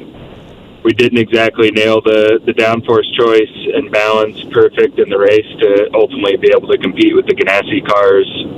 Huge effort in the off-season to come back stronger, and I feel like we have. You know, I didn't qualify as well as last year or Rinus, and that's the way it goes sometimes. But I really wasn't that worried about it because I'm so happy with the car. Obviously, would have liked to have made it into the shootout and enjoyed in that fun instead of getting a sunburn on pit lane trying to help Rinus out. But yeah, I feel very good. Happy for Rinus. It's so close to another pole for the team. But, you know, at the end of the day, I feel like we're really well prepared and have great race cars. Ed, putting the qualifying spots to the side for a second, I think you've kind of hinted at it even in that answer. It sounds like you feel a little bit more confident about where you guys are at from a race day car standpoint, whether it's Rinus, Connor, or yourself. Yeah, I mean, I think that's the thing that I'm most happy about is we've been very consistent with the car over the different days and different conditions that we've faced. So I feel prepared. I mean, ultimately, you still have to make the right choices for race day. And, you know, some of the usual suspects are still going to be, you know, the challengers and guys that you have to beat. But, you know, I did hear you talking earlier and the question you were going to ask me about why, you know, we qualify or appear to have better qualifying cars than race cars.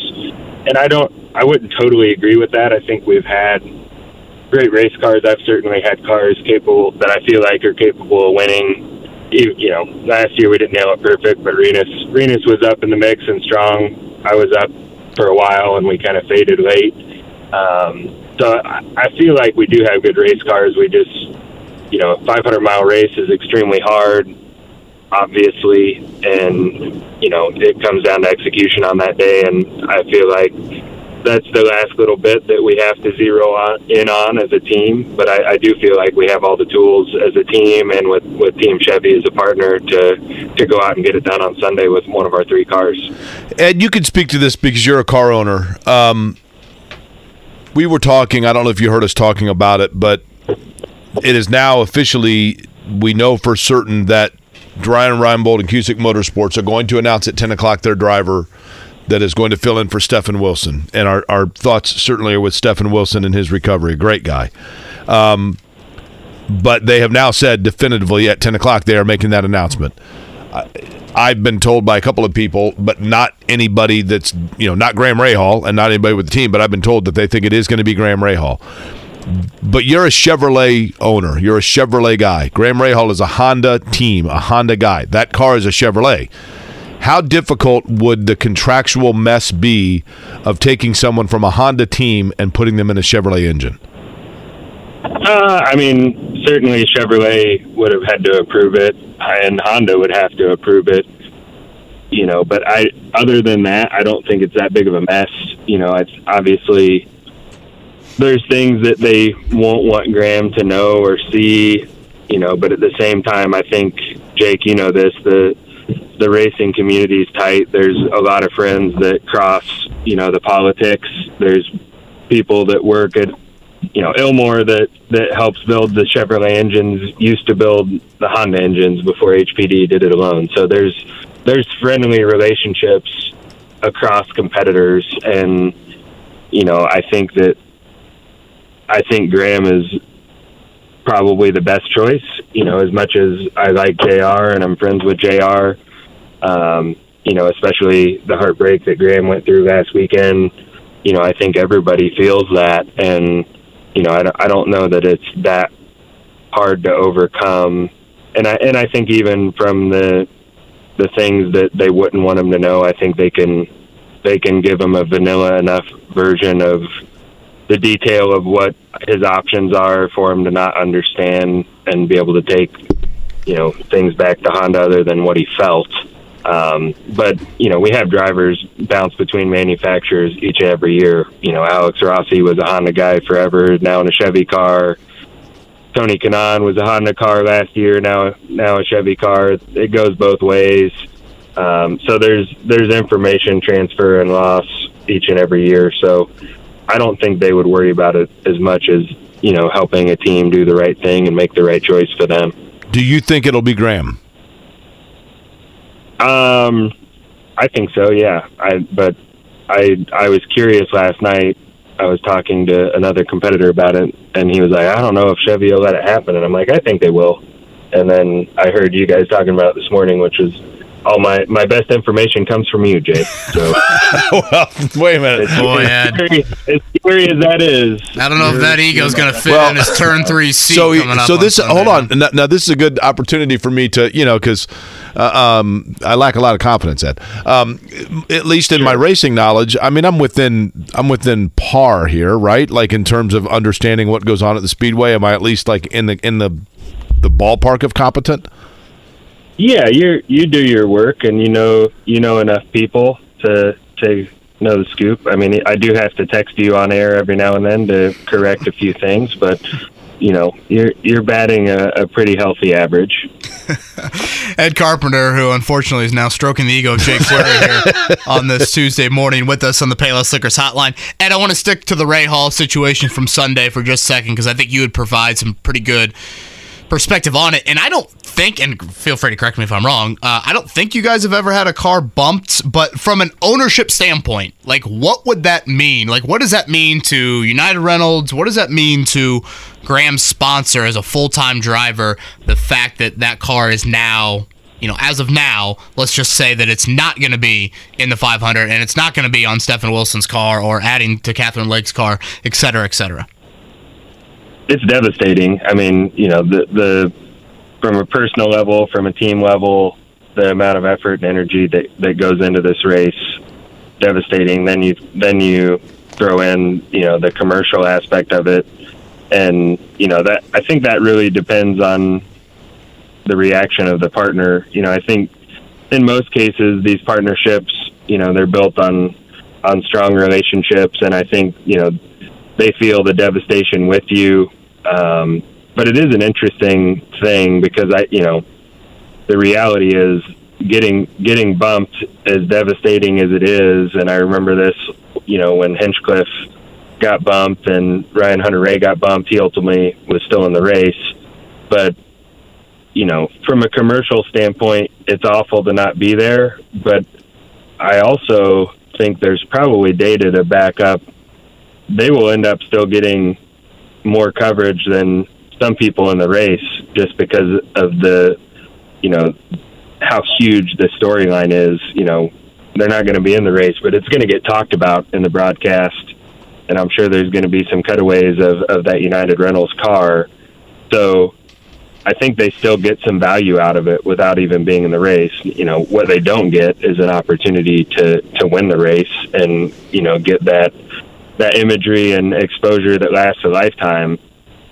But it's really just devastating from, the failure of not not being good enough that particular year. And, it's my team can tell you, as consistently quick as we've been here, that's my worst nightmare each and every year until we get to the speedway and I know that we have decent speed and feel safe. I don't really feel comfortable ever.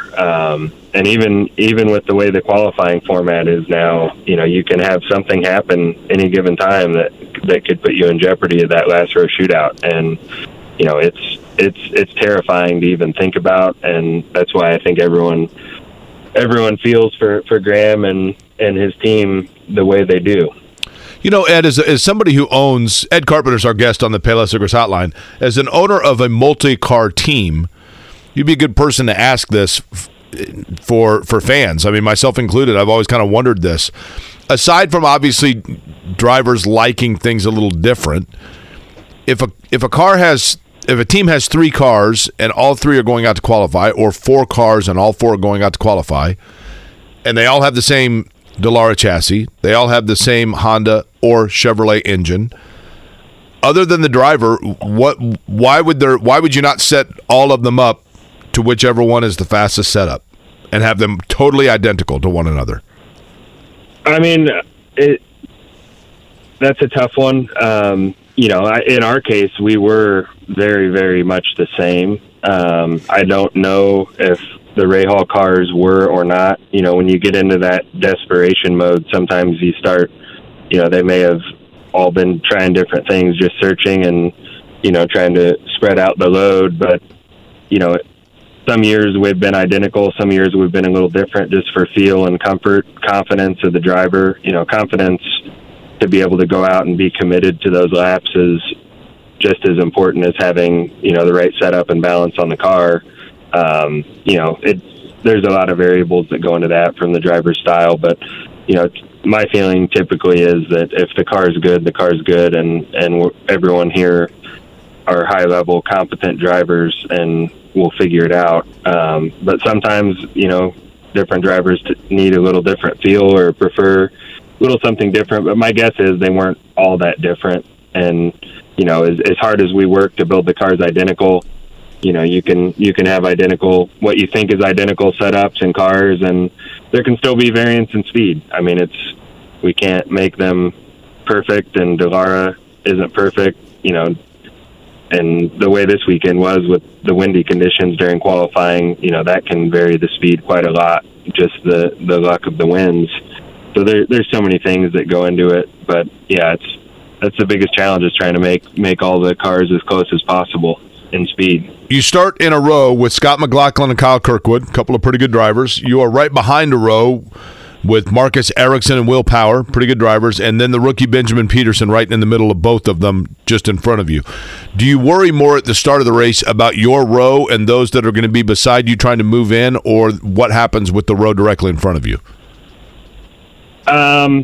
First and foremost, I worry about myself and getting off to a good start and timing it well, and making it through those first couple corners. I don't want this to sound like a slight to Benjamin, because I like Benjamin. I'll see him today at the gym. He's a great kid, works his butt off, and he's a good driver. But it doesn't change the fact that he's going to experience a first of his life being a part of a 3-wide start at Indianapolis. And I wasn't prepared for it as a rookie. No one is fully. I will be keeping an eye on him, just because he's going to be experiencing something for the first time. And no matter how much AJ talks to him or his teammates, he's not going to know what that's like until the first time. So, that always makes me nervous when there's a rookie there, no matter who it is. So I guess to answer your question, other than worrying about my own job, I probably will be focused a little more on that row than mine. What is it like?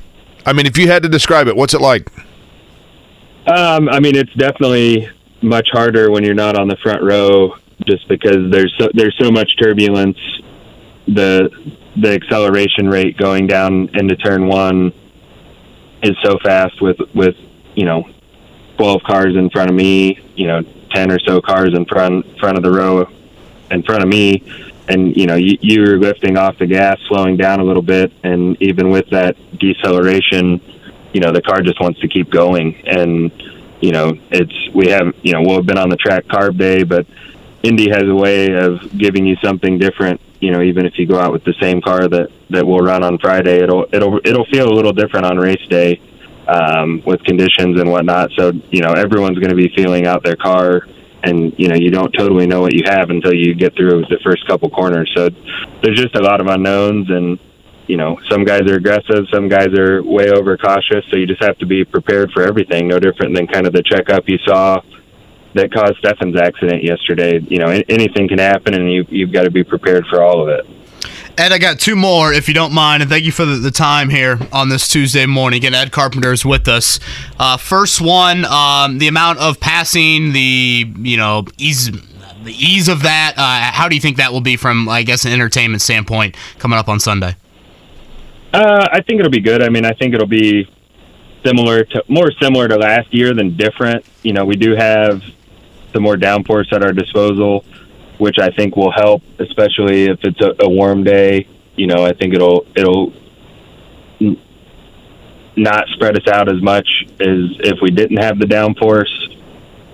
I think you'll see, the top 4-5 cars in a train be able to kind of race each other.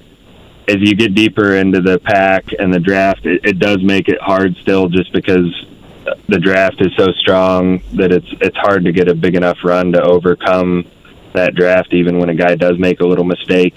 But I think it's going to be a great show. You are going to see a lot of maneuvering early with, I'm sure guys are going to be saving fuel. That's just the way the race is now. Guys can't just run hard out front and not be at a disadvantage. So that slows the pace down early and keeps the field tight.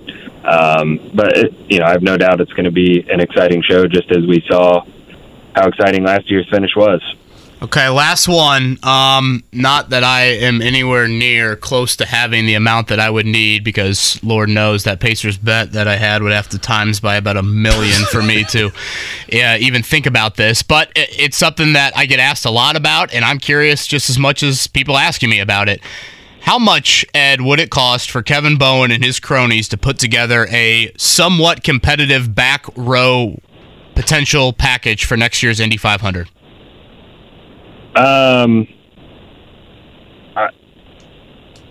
Maybe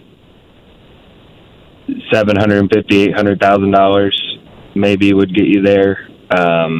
It just depends on the year and what other competitions they're fighting for those last entries. But yeah, somewhere in that ballpark. The Pacers bet did not didn't get you that much. No. If we wanted the paint scheme to look like, if we were like, look, we're all about champions. We want to represent champions. So therefore, we wanted half of the car to look on the paint scheme of the logo of the 2023 Stanley Cup champions, and then the other side of it is going to be Ed Carpenter's favorite team. Oh, I thought Nelly was going to be on the other side. And Nelly, yeah. That's on the wing. Okay.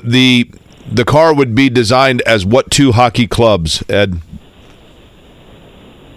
So I need to pick the champion and my favorite. Yep. So I would go with the Colorado Avalanche as my favorite, and I think this year it'll most likely be the Florida Panthers. Wow. Okay. I haven't been watching as much since I've been in the car. It's amazing how out of touch I've become with the world in these couple weeks of May. By the way, great work yesterday pulling the chair out from Felix Rosenquist. Solid. On the picture. That was some nice 7th grade humor there. That was good. Yeah, he was late. I don't like being late to anything. So I would be lying if I said I wasn't annoyed. And I told the guys, everyone was clapping for him when he came up, and I was like, I'm going to pull his chair out. And I don't think anybody believed that I was going to do it, but Felix is a friend, and I knew he would take it the right way. So we had a little fun. Well, if you drive as well as you executed that coming up on Sunday, you might be in victory lane here. That's the plan. Ed, we appreciate the time as always, and I always say, best of luck in Carb Day, best of luck in Race Day, but most importantly, have a safe run, all right?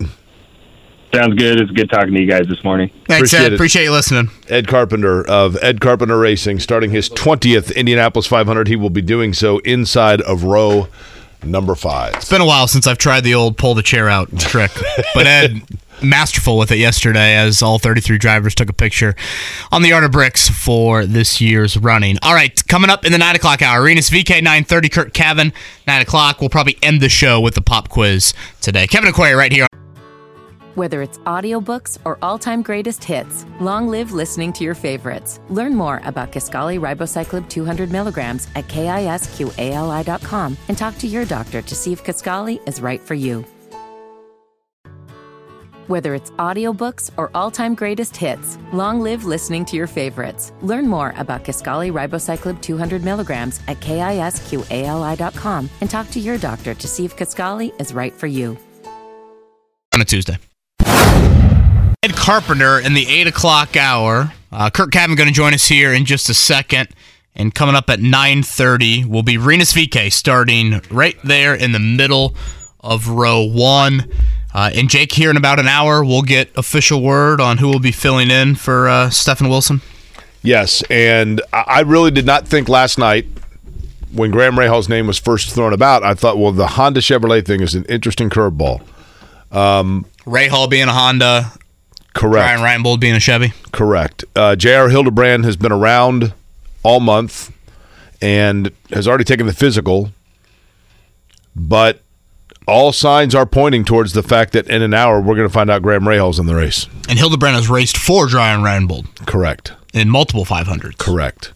So we'll see what his feeling is on that. But I've had now, and again, I want to make very clear, Graham Rahal has not confirmed anything to me, and the team has not confirmed anything to me. But people that I think would know seem to believe that Graham Rahal is going to be in that car. Interesting. Curt joins us right now. And again, Curt and Kevin Lee every night here this month. Trackside did a great job last night out at the Burger Pass. You hear that right here on our airwaves, podcast form, or live at 7 p.m. Curt, are you hearing anything on the replacement of Steph Wilson front? I don't think we had him. We had him. Maybe that's a no. Maybe he's not hearing anything on that front. Trying to get Curt up via Opal, via his home studio, right? Curt, if you think Jake is absolutely a Mensa member and the greatest broadcaster of all time, please don't say anything for 3 seconds. In my opinion, that sucked. Oh, no. Nice impression there by Curt. No, come on now. Oh, I didn't know Curt had a little Jim Mora in him. Killing me here. It's impressive. I haven't heard that one Killing from Curt me. Cavin there. Outstanding. We'll try and get Curt. Do you want to know my one Rinus VeeKay fun fact? What I remember about Rinus is a great biker, Schwinn biker. Correct. Is this something Netherlands related? Kind of. VeeKay, not his last name. That is the initials of his last name. His last name is, I believe, Von, like Hompile. It's Von K and then AUMPH something. And I don't mean that as a disrespect to his last name, but he Americanized it by calling it VeeKay when he came over. If he were to win the Indianapolis 500, it is the family's choice whether or not they want VeeKay or his actual surname placed on the Borg-Warner trophy with his likeness. So I'm going to ask him which one he wants. Okay. All right. That could take up a lot of room. That's right. We do have Curt Cavin now, Mark. Curt, apologies on the technological front. Easy for me to say. The question I was going to throw your way to lead off, you hearing anything on the Steph Wilson replacement front? Well, first of all, I could hear everything you guys were saying because I heard Jake say, if I'm the greatest broadcaster, say something in 3 seconds. And I was at the Speedway screaming that was not the case. Everybody that's at the Speedway right now could hear me. No, I love Jake. So I'm hearing the same things you do, and you are. And I think the confirmation that I got was listening to Hinchcliffe on your show, an hour ago. Look, one of the names I thought of immediately was Hinchcliffe. I mean, I thought he might be the kind of splash that Don Cusick would want if he was going to make a splash. And I say splash beyond, Sage Karam or J.R. Hildebrand that have driven for Dreyer and Reinbold in recent years. I thought Hinchcliffe made a lot of sense. I went with the same thing Jake's talking about. last night thinking Graham, I just thought it was too much to overcome. But if United Rentals is that important, and I know it is, then I could see why Rahal, the team, would make that push to have Graham in the race. But, and Curt, with that, like, that's what I'm hearing. You know what I mean? Like, I've had now two different people. Again, Graham hasn't confirmed that. Sometimes, and I don't want to put him in the position of reading into, like, I mean, I'm sure he's got 1,000 text messages, right? But that's what I'm hearing. Are you hearing the same, or are we both? Or are we going on gut? And which is fine. Well, I think we're going on gut. But what I'm saying to you is, when I listen to Hinchcliffe, these drivers talk. They talk to each other. They know. Hinchcliffe spoke with the kind of the authoritative voice that tells me he knows something. That's what I'm getting at. So I didn't know any more than you did an hour ago, but listening to Hinch tells me that Hinch must know something. And again, he didn't say, he just spoke as if Graham's doing it. So that's my intel on the subject. You hear Curt Cavin every single night here during the month of May on these airwaves, 7 o'clock, him and Kevin Lee, outstanding with Trackside. You can catch that in podcast form as well. Curt, it's a question I've thrown to Jake quite often, and I'll continue to do it all week long with our various guests, so it's the first time I've done it to you. You've got two piles in front of you. One is the 4 Ganassi cars. The other is the 29 other cars in the field. Which pile are you taking for Sunday? Well, I've been on the Ganassi pile, I don't know, maybe since September. I really thought that, you know, the equipment package was going to come back similar. That's a team that dominated last year's race, even though I know the Arrow McLaren cars were in the hunt late. But I really thought it was going to be a Dixon or Palou race to lose again. Honestly, you know, they were better than Marcus Ericsson last year, both those two guys. So I really think it'll be Dixon or Palou now. We've seen more strength from Arrow McLaren and Team Penske in the last, 3 days than I sort of expected. But and maybe a little less from Dixon than I thought in qualifying. But I still think if someone is going to pull off the double, the GMR Grand Prix and the Indy 500, I thought it was going to be Alex Palou, and he's held up the front end of the bargain, and I see no reason to deviate from what I said a week ago or 2 weeks ago maybe. Who are we not talking enough about? Well, I think we're on the right track, but the one that we're probably not talking about enough is Takuma Sato. I think he's going to be outstanding, as he always is in this race. I mean, we forget that, he goes for the win in turn 2 in 2012. Loses that battle with Dario Franchitti. He finishes third. One of those other couple years recently, they start to run together a little bit, but he finishes third. I mean, he's within a couple blinks of being a 4-time winner himself, and he's done it with different teams. Now he's with the best team he's ever been with. I know Andretti was really good in 2017, but this is top to bottom the best team he's been with, and I think he'll be right there, and I wouldn't want him in my mirrors if I was going to the last 3 or 4 laps. The guy that I just keep looking at, I think about last year. Curt Cavin is our guest. Curt, last year, Ericsson, at no point did Ericsson feel like he was owning that race until like the last 10 laps. But he was consistent. He was right there like 5 to 8 the entire race. And then when it was go time, he was able to go. The guy to me that I could see doing that, because he's turned in a ton of laps. I mean, a ton of laps in practice. And I think he just likes the feel of his car. Wouldn't surprise me at all if with like 15 laps to go, Alexander Rossi turns up the wick and goes on that outside line and suddenly becomes a player. And we haven't talked about him at all. No, that's true. He would be someone. Again, I go back to, you just talk about Ericsson showing the best hand at the end of the race last year, but if Dixon doesn't get caught speeding, and Palou was unfortunate timing coming to pit road when the caution came out, we're not talking about Marcus Ericsson, in my opinion. We're talking about Scott Dixon and maybe even Palou. But so you just don't know. That's kind of the thing. This is a long race, and I heard Hinchcliffe say this.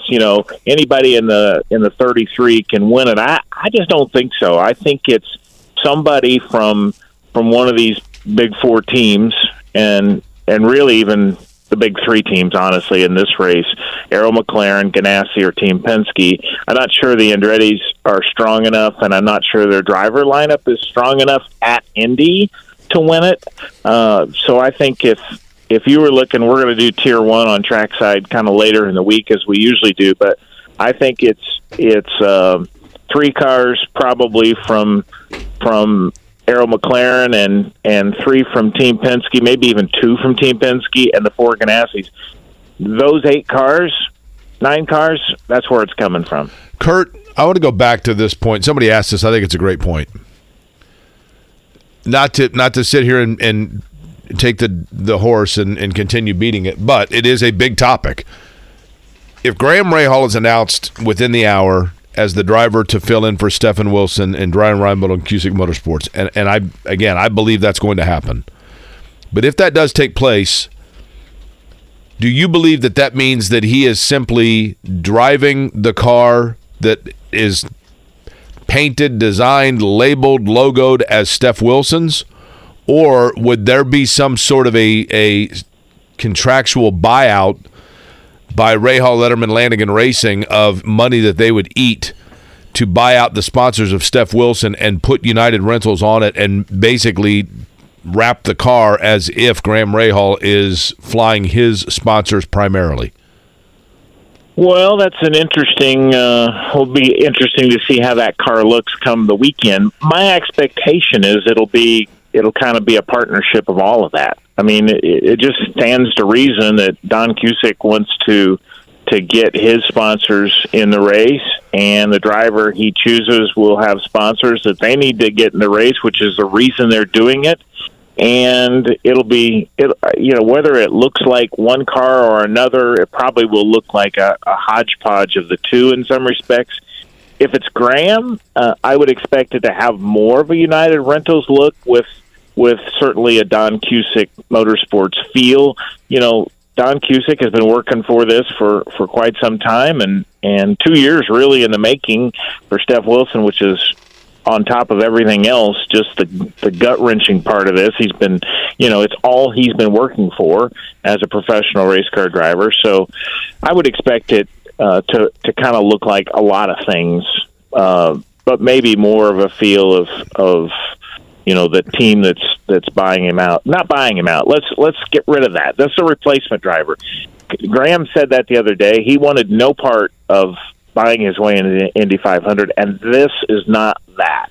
I appreciate, some might make that connection or use those words, but if it's Graham, it's because a driver was needed. He's been on track, so he doesn't need a refresher. He's a good racer. He's a big splash. If that's the way Don Cusick chooses to go, it'll be because of Don's decision, not because Graham's people were trying to get him in. He's Curt Cavin, writes for IndyCar, and obviously you hear him again on Trackside every night here during the month of May alongside Kevin Lee. Curt, I don't know if I agree with the question I'm even asking, but I'll ask it anyways. And maybe this has more to do with the age gap between these two guys, 10 years, and how the race ended for Scott Dixon last year. Would you say more pressure on Scott Dixon or more pressure on Joseph Newgarden coming up on Sunday? Well, it depends on if the pressure is internal or external. I think the internal pressure is significant with Joseph Newgarden. You can just feel it with him. What has he won? 25, 26, 27 races now in his IndyCar career, but this one has eluded him. I think he's wound tight for this event. I don't think there's any question about that. Dixon's pretty relaxed, as he always is. He's chill. External pressure, I don't think Scott Dixon feels it. He's done everything he can do. He's won the Indy 500. He's dominated the Indy 500. He's led more laps than any driver in history. We talk about it all the time. The Indy 500 tends to choose its winner, and it just hasn't gone right for Scott. Most of the time, you think about the big crash he had. That had nothing to do with him, the crash down in turn 1. And, he's had maybe one big mistake in the 500 when he crashed on the front straightaway, but largely it just hasn't chosen him, and I think he's okay with that. Curt, you get a 10-day all-expense-paid vacation, and you are going to have to spend it in the birthplace and or hometown of any winner, or excuse me, any driver in the field. But Scott McLaughlin and Scott Dixon was born in Australia, but he grew up in Auckland. And Scott McLaughlin's also a Kiwi. New Zealand's the obvious answer here. We'll take that off the board. Your answer would be what driver?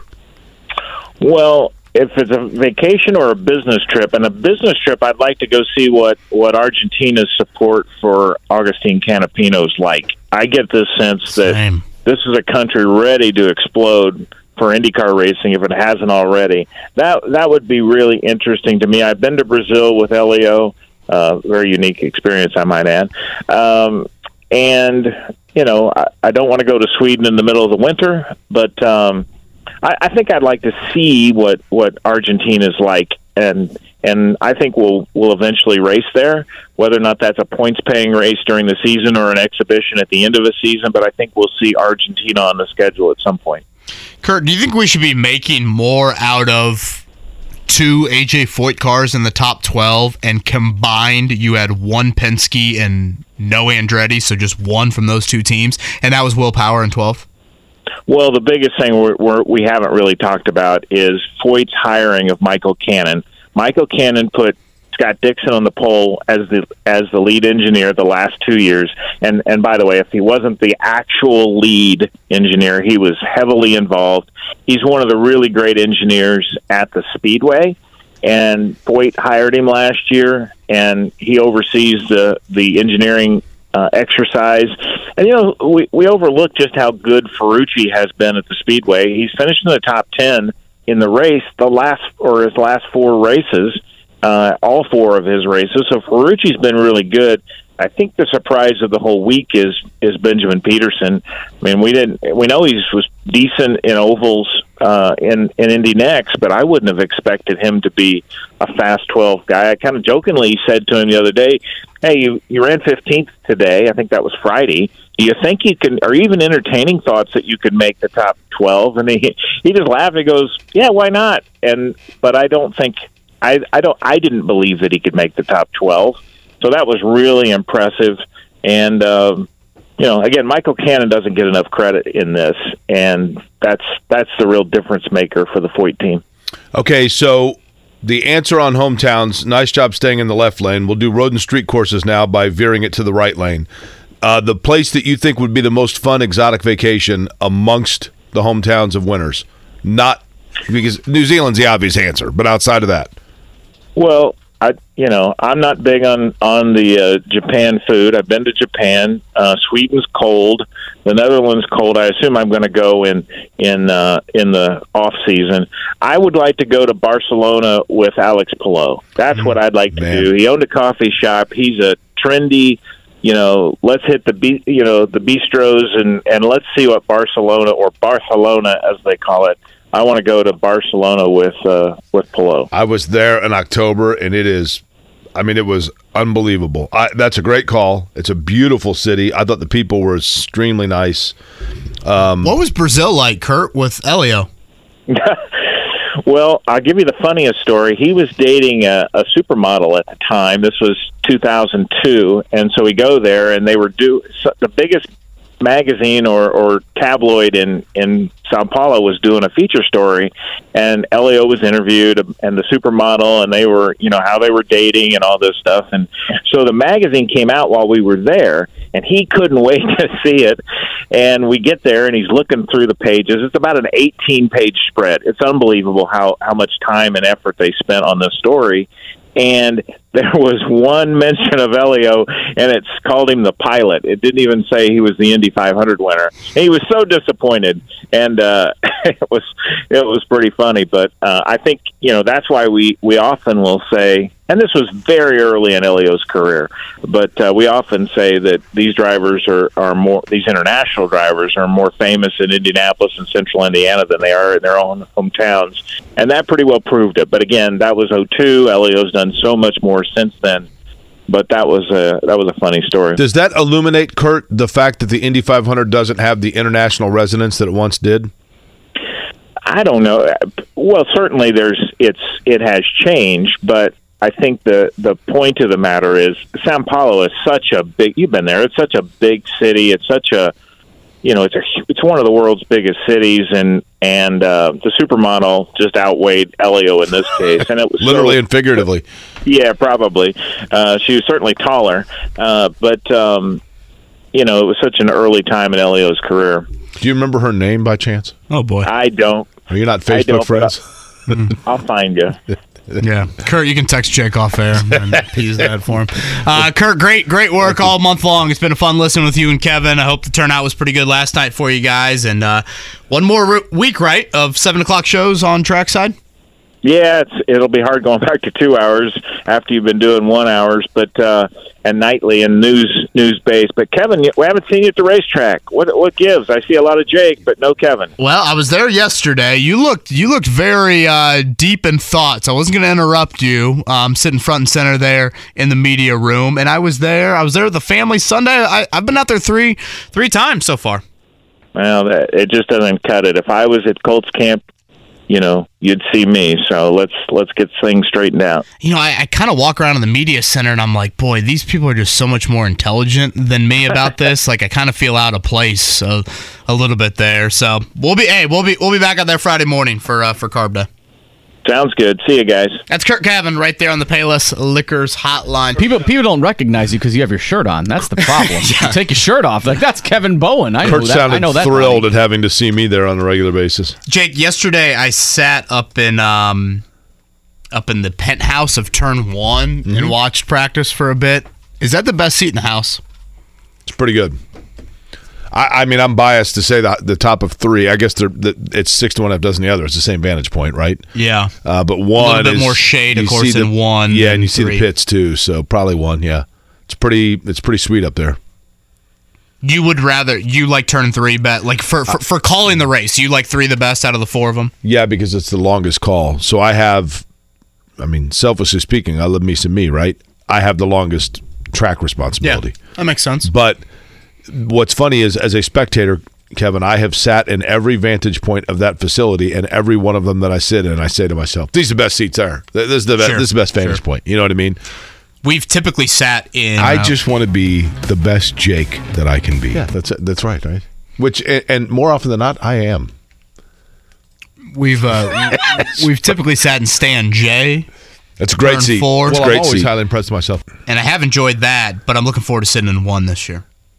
1 is cool, for sure. Basically, we're kind of the end of the main straight, start of 1. And like you said, I've never really seen the pits out of Stand J. And, when you think about it, last year, how big was that with Dixon? How big was that with Palou? One of the things that'll be fun to watch where you are, or for people that are listening that are sitting in Turn 1 that don't typically sit there, one of the real fun storylines to watch is late in the race when 2 of the leaders come into pit at the same time to watch them run off of pit road from one another to see who you know what I mean? And see again, they blend in. I love having sat in Turn 4 for about 7 or 8 years now. What I've enjoyed is like you see the formation coming out of 3 in front of you. Now it'll be you obviously see them rev it up big time coming at us in 1. So for many reasons, looking forward to Sunday. And again, no weather jinxes in Kevin Bowen's life. Okay, that's good. Looks Thank you. Outstanding for Carb Day and Race Day here in Indianapolis. The man who'll start in the middle of row 1, Rinus VeeKay, going to join us here in about 5 minutes. Let's lead off the morning check down with a sweep of the LA Lakers. The morning check down. Omaha! On 93.5 and 107.5 The Fan. The Denver Nuggets, for the first time in NBA history, they will play in the finals. They had 44 playoff series in the history of their franchise, and they completed their first ever sweep of a playoff series last night. As a big third quarter was the difference, and then they held on in the fourth, 113-111. 4-0 over the Lakers. 30 points, 14 rebounds, 13 assists for Nikola Jokic. Jamal Murray, 25. Aaron Gordon, 22. LeBron did have a chance late, and LeBron was vintage. Think of Cleveland Cavaliers, Game 6 against the Celtics. LeBron, 31 in the first half. He played every minute last night. Kind of a driving attempt there to force the game into overtime. Aaron Gordon, Jamal Murray played terrific defense on LeBron. No good on that one. And Jake, I'd say a little cryptic from LeBron post-game. Again, this was in a one-on-one with Dave McMenamin from ESPN, basically saying he's got to take some time and make a decision about next year. I like to say it's a successful year because I don't play for anything besides winning championships at this point in my career, and I don't get a kick out of making a conference appearance. I've done it a lot, and it's not fun to me to not be able to be a part of getting to the finals, but we'll see. We'll see what happens going forward. But I don't know. I got a lot to think about, to be honest. And just for me personally, going forward with the game of basketball, got a lot to think about. I think that is LeBron's way of saying, look, I mean, he had 40, 10, and 9. Anthony Davis, who I thought they probably were going to start shifting towards it being Anthony Davis's team, 21 and 14, solid numbers. But I think that's and I know people are going to say, like, well, LeBron's the one that was running the team and he built this roster. Okay.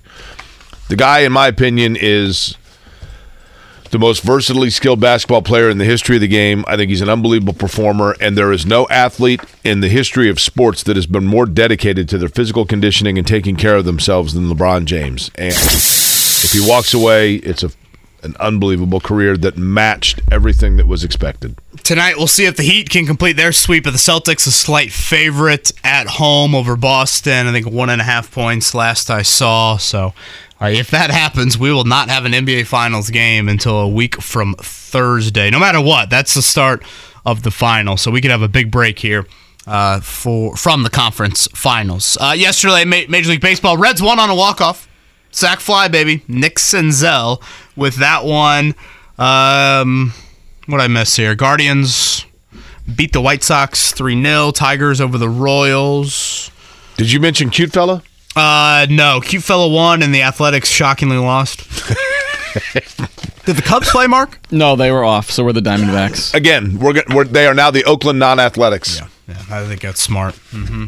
That's what they are. 1,000%. They're bringing treats and beverages for their orange slices. Yeah, to every game. Okay, Rinus VeeKay. He joins us next. We'll push the pop quiz a bit to round out the show. Kevin and Corey.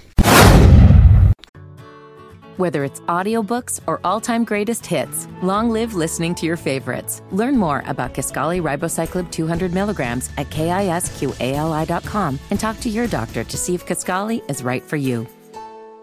Kevin, you want a bold prediction? Ed Carpenter will rock the Band-Aid under the eye for driver introductions coming up in honor of Nelly. That'd be awesome, wouldn't it?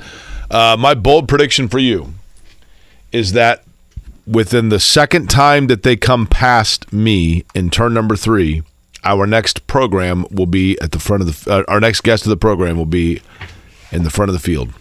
If not on the lead lap, he will be leading by lap 2. Yeah, if you're going to say, all right, Kevin, predict who's going to lead lap 1 of the Indianapolis 500, I would probably say it is our next guest. He joins us now on the Payless Liquors hotline. He will be making, Rinus VeeKay will, yet another start up front in the Indianapolis 500-mile race. He has been an unbelievable qualifier in terms of finding his way to the front after qualifying. 4th, 3rd, 2nd now is where he has started the race. Rinus, you ready to go? I'm very ready, yes. Now, what do you think about my prediction that you will be leading? What's the thought process? I mean, do you say to yourself, hey, it's go time like you and Colton Herta did 2 years ago? Or do you say, you know what, I'm going to kind of let the fuel come to me and hold back a little bit? If I can lead lap 1 or 2, why not? But I'm definitely the remainder of the race. I mean, the first 150 laps, kind of want to be sitting in 2nd or 3rd and just save fuel. Rinus, what are the biggest things you've learned from starting up front? I mean, you have really an unprecedented record here in your first couple of starts and being up in the first really 3 or 4 positions. What have you learned from the starts of races? Well, I mean, it's people take it pretty easy, actually, at this race. The other drivers, it's a long one, and we are 3 wide, but quite stretched out. So the start is pretty calm for me in front. But, I mean, it's nice to be the middle one in line because I can go either in or outside if I need to. Yeah, and that's an interesting thing because, and I've always wondered about this. I mean, obviously you have Peloti inside. You got Rosenquist to the outside. How does it work, so to speak? Is it kind of your job to figure out which one of those you're going to kind of carry through, or does Rosenquist dive down? Do you guys have the conversation? I mean, what is the protocol? We haven't yet. Well, Alex is the one that actually starts the race, so he will probably have a jump. And, I'm closest to him. I can dive in his slipstream, and it should be, we should be kind of slotting him back to each other. So Rinus VeeKay is with us here on the Payless Liquors Hotline, obviously driving for Ed Carpenter Racing, starting second here coming up on Sunday. Rinus, what's the favorite thing about this month, this build-up, or just the race in general for you as you've experienced a couple of Indy 500s now? For me, the favorite thing is just the history that's still around the track. All the stuff we do, the parades and everything outside of the track. It's so much more than just the race. What was your first Indy 500 memory? My first Indy 500 memory. Well, whenever I was a kid, my dad kept showing me the video of Arie Luyendyk winning 2 Indy 500s. Before I was born. So, that's really where it started for me. And, Arie Luyendyk, for those that don't know, the 1990-1997 winner of the race. And, I don't know about now, Rinus, but certainly in your early career, as you were transitioning kind of up through the ladder series and into IndyCar, Luyendyk was a pretty influential guy for you, was he not? Definitely, yeah. I met him in 2017 when I started my career in the road to Indy, and first I got to meet him, and at one point, he really started to be impressed, and we became friends, and he's helped me a lot during my whole career and gave me a lot of very good tips. Now, your last name, and we've asked you this before, but somebody asked me a very interesting question that I wanted to pass along to you. I think most know that VeeKay is, and this was certainly from a broadcast standpoint, Rinus, I'm appreciative of it. VeeKay is essentially a shortened version of your surname, which is, and I don't want to mispronounce this as a disrespect to your family, Van Comthout. Is that right? Did I say it correctly? Pretty close, yeah, Van Comthout. Okay, so, you go with VeeKay to kind of Americanize, if you will, or make it easier from a broadcast standpoint. But I was asking my friend Steve Shunk, who represents the Borg Warner Trophy, if you were to win the Indianapolis 500, would the trophy itself, with your likeness, say Rinus VeeKay or Rinus Van Comthout? And again, I hope I said that correctly. And he said, actually, that is 100% at the discretion and choice of the driver. You would go with which? Yeah. I think I would do VeeKay because that's how everyone sees me win the race. That's how everyone remembers me winning the race. I actually had dinner with Agustin Canapino yesterday, and he didn't even know that VeeKay was not my real last name. So, I mean, it's going to bring confusion if I actually use my original name. Rinus, are you still biking a lot?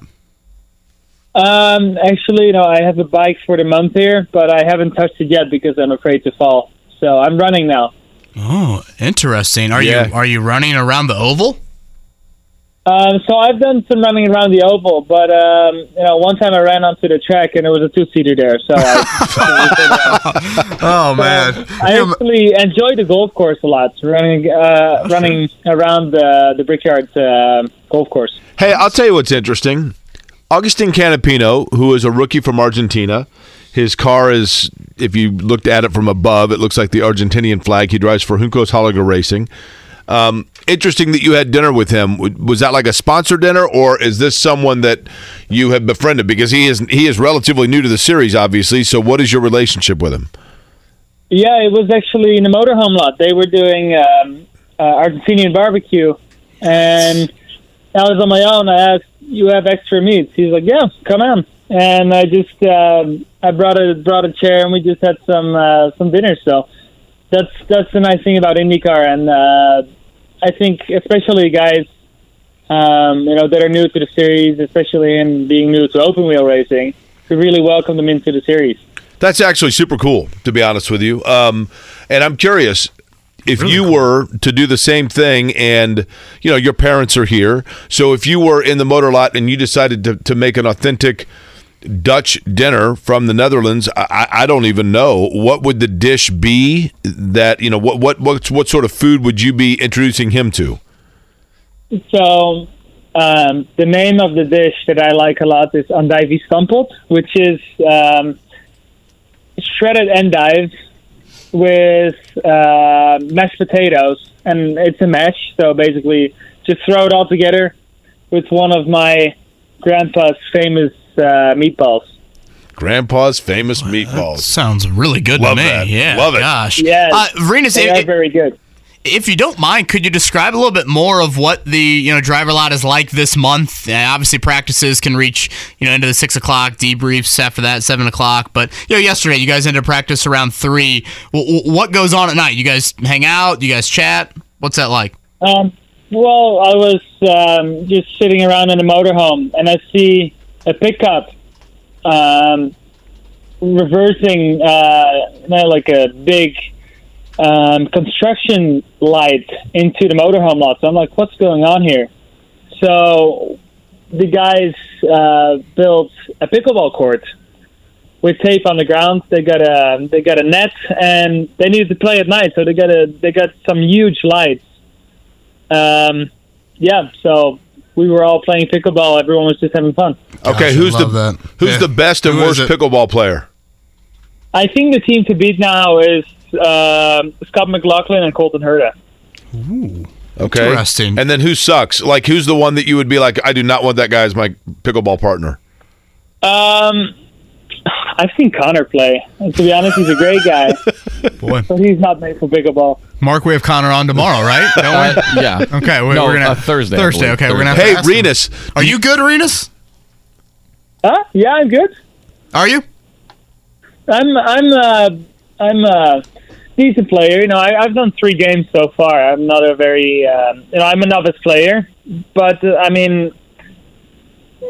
they turn out to always go over the net and in the court, so that's okay. Well, matters. I don't know if you still go there, but the gym where I used to see you working out a lot, especially when you first got over to the U.S. and we're getting acclimated to Indianapolis, we went to the same gym, and they've turned the basketball courts into strictly pickleball. So if you still belong to the gym, you can practice all you want. Oh, awesome. No, actually, I live in Florida now. So that's what I thought. I thought you weren't living here anymore. That's smart. No. So they are actually, in my community where I live, they are building 6 pickleball courts, so I can pick it up for next year. All right, Rinus, last one from me. And I was curious, yesterday I sat up in turn 1. It was such a great view, and I absolutely loved it. What is the hardest turn out there on the oval? I think in the race it's turn 2. You always want to have a really good run out of turn 2 and turn 4 to set up a pass. But turn 2, you got, it's a bit of a weird reference when you're trying to get down to the line, because you got the Indy road course kind of, you have like a patch of track, and then, it just looks a lot different, and that's also where most guys, screw up in the race. Rinus, last one for me. And by the way, 2 also has, I think, kind of a unique wind perspective because it has the lowest grandstand coming off the exit of it, and then air can get in and kind of circle around. But I'm not in a car, but it just feels that way.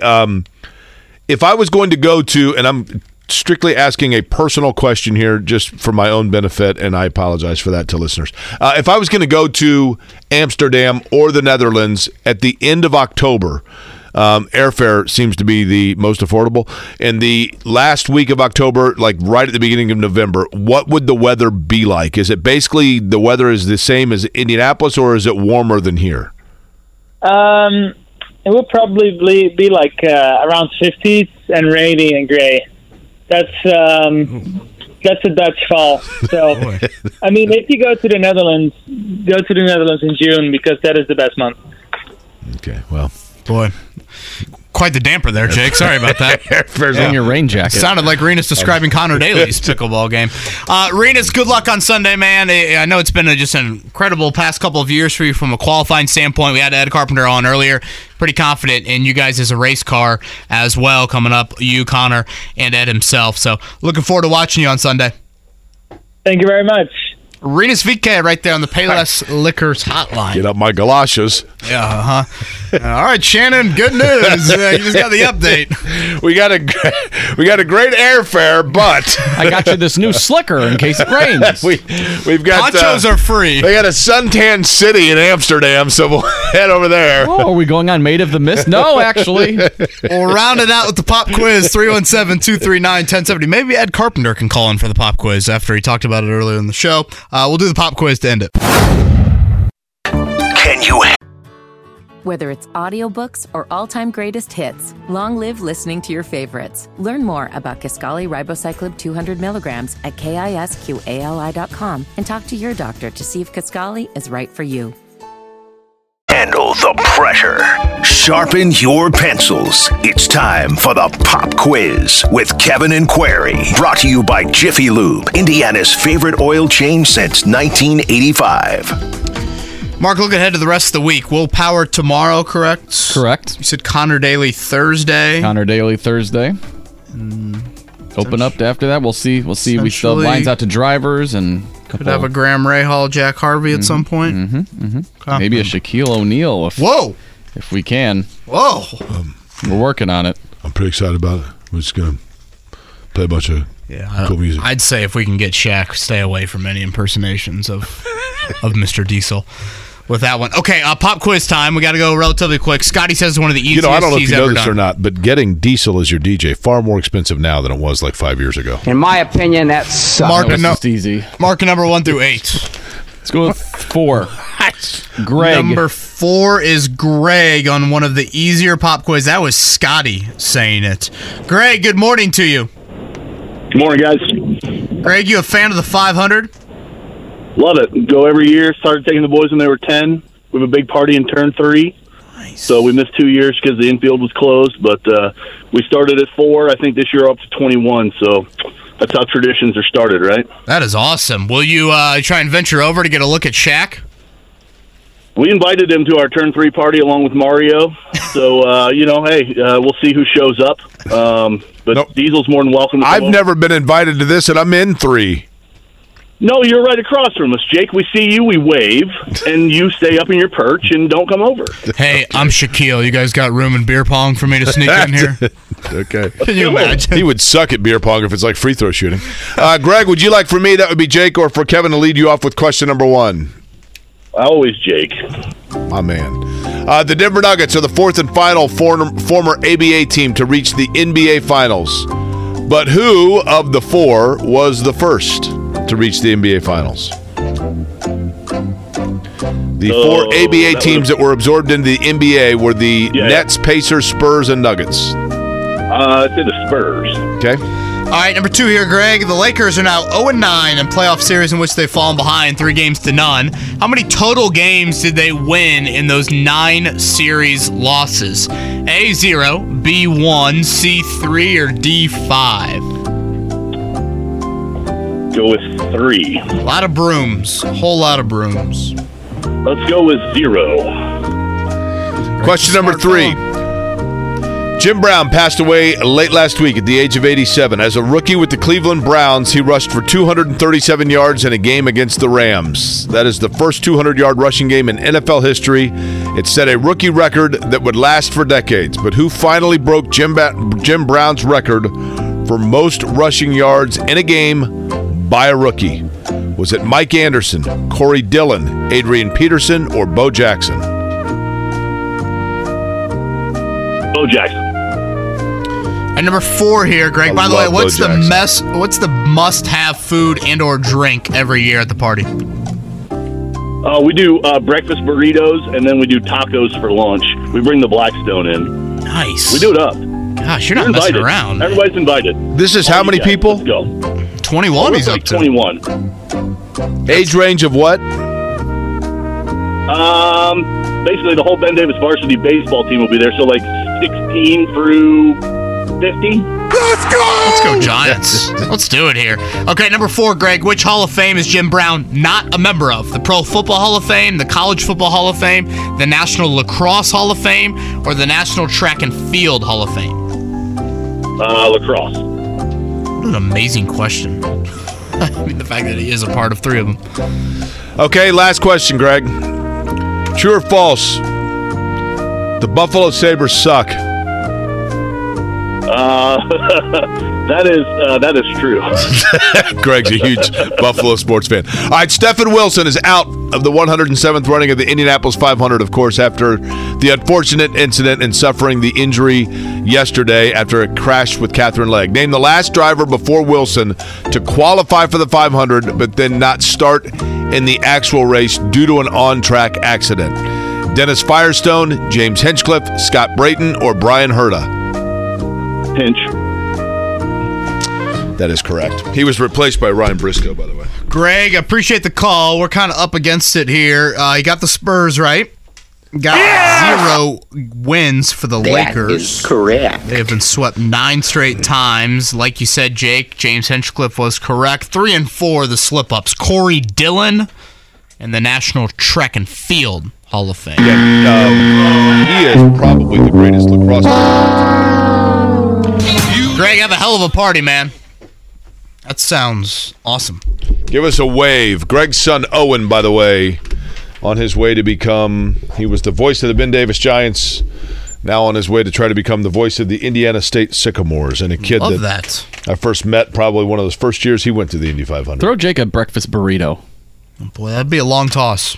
Not sure Patrick Mahomes could make that toss happen. You know, the folks that sit directly below me where I sit, so you go to the top of the Northeast Vista, and then there's on the back of the final row, there's a ladder, and you got to climb, it's probably 10 feet up the ladder. So when I come down, I have to yell down to people like, hey, I'm coming down, so they can clear out so that I don't land on their head. And they're always really cool. They're always like, hey, you want anything? The number of people that yell at me and try to offer me a beer is pretty staggering. One thing I will miss moving from 4 to 1 is I usually have a nice pre-race convo with Chris Denary. You know what? I can hear it because I can barely hear Denary's mic on the intercom at all times. So I can always hear Denary's conversation. Maybe Denary doesn't know it, but I can hear everything he says. And I've heard him before where he's like, I can hear him talking to you.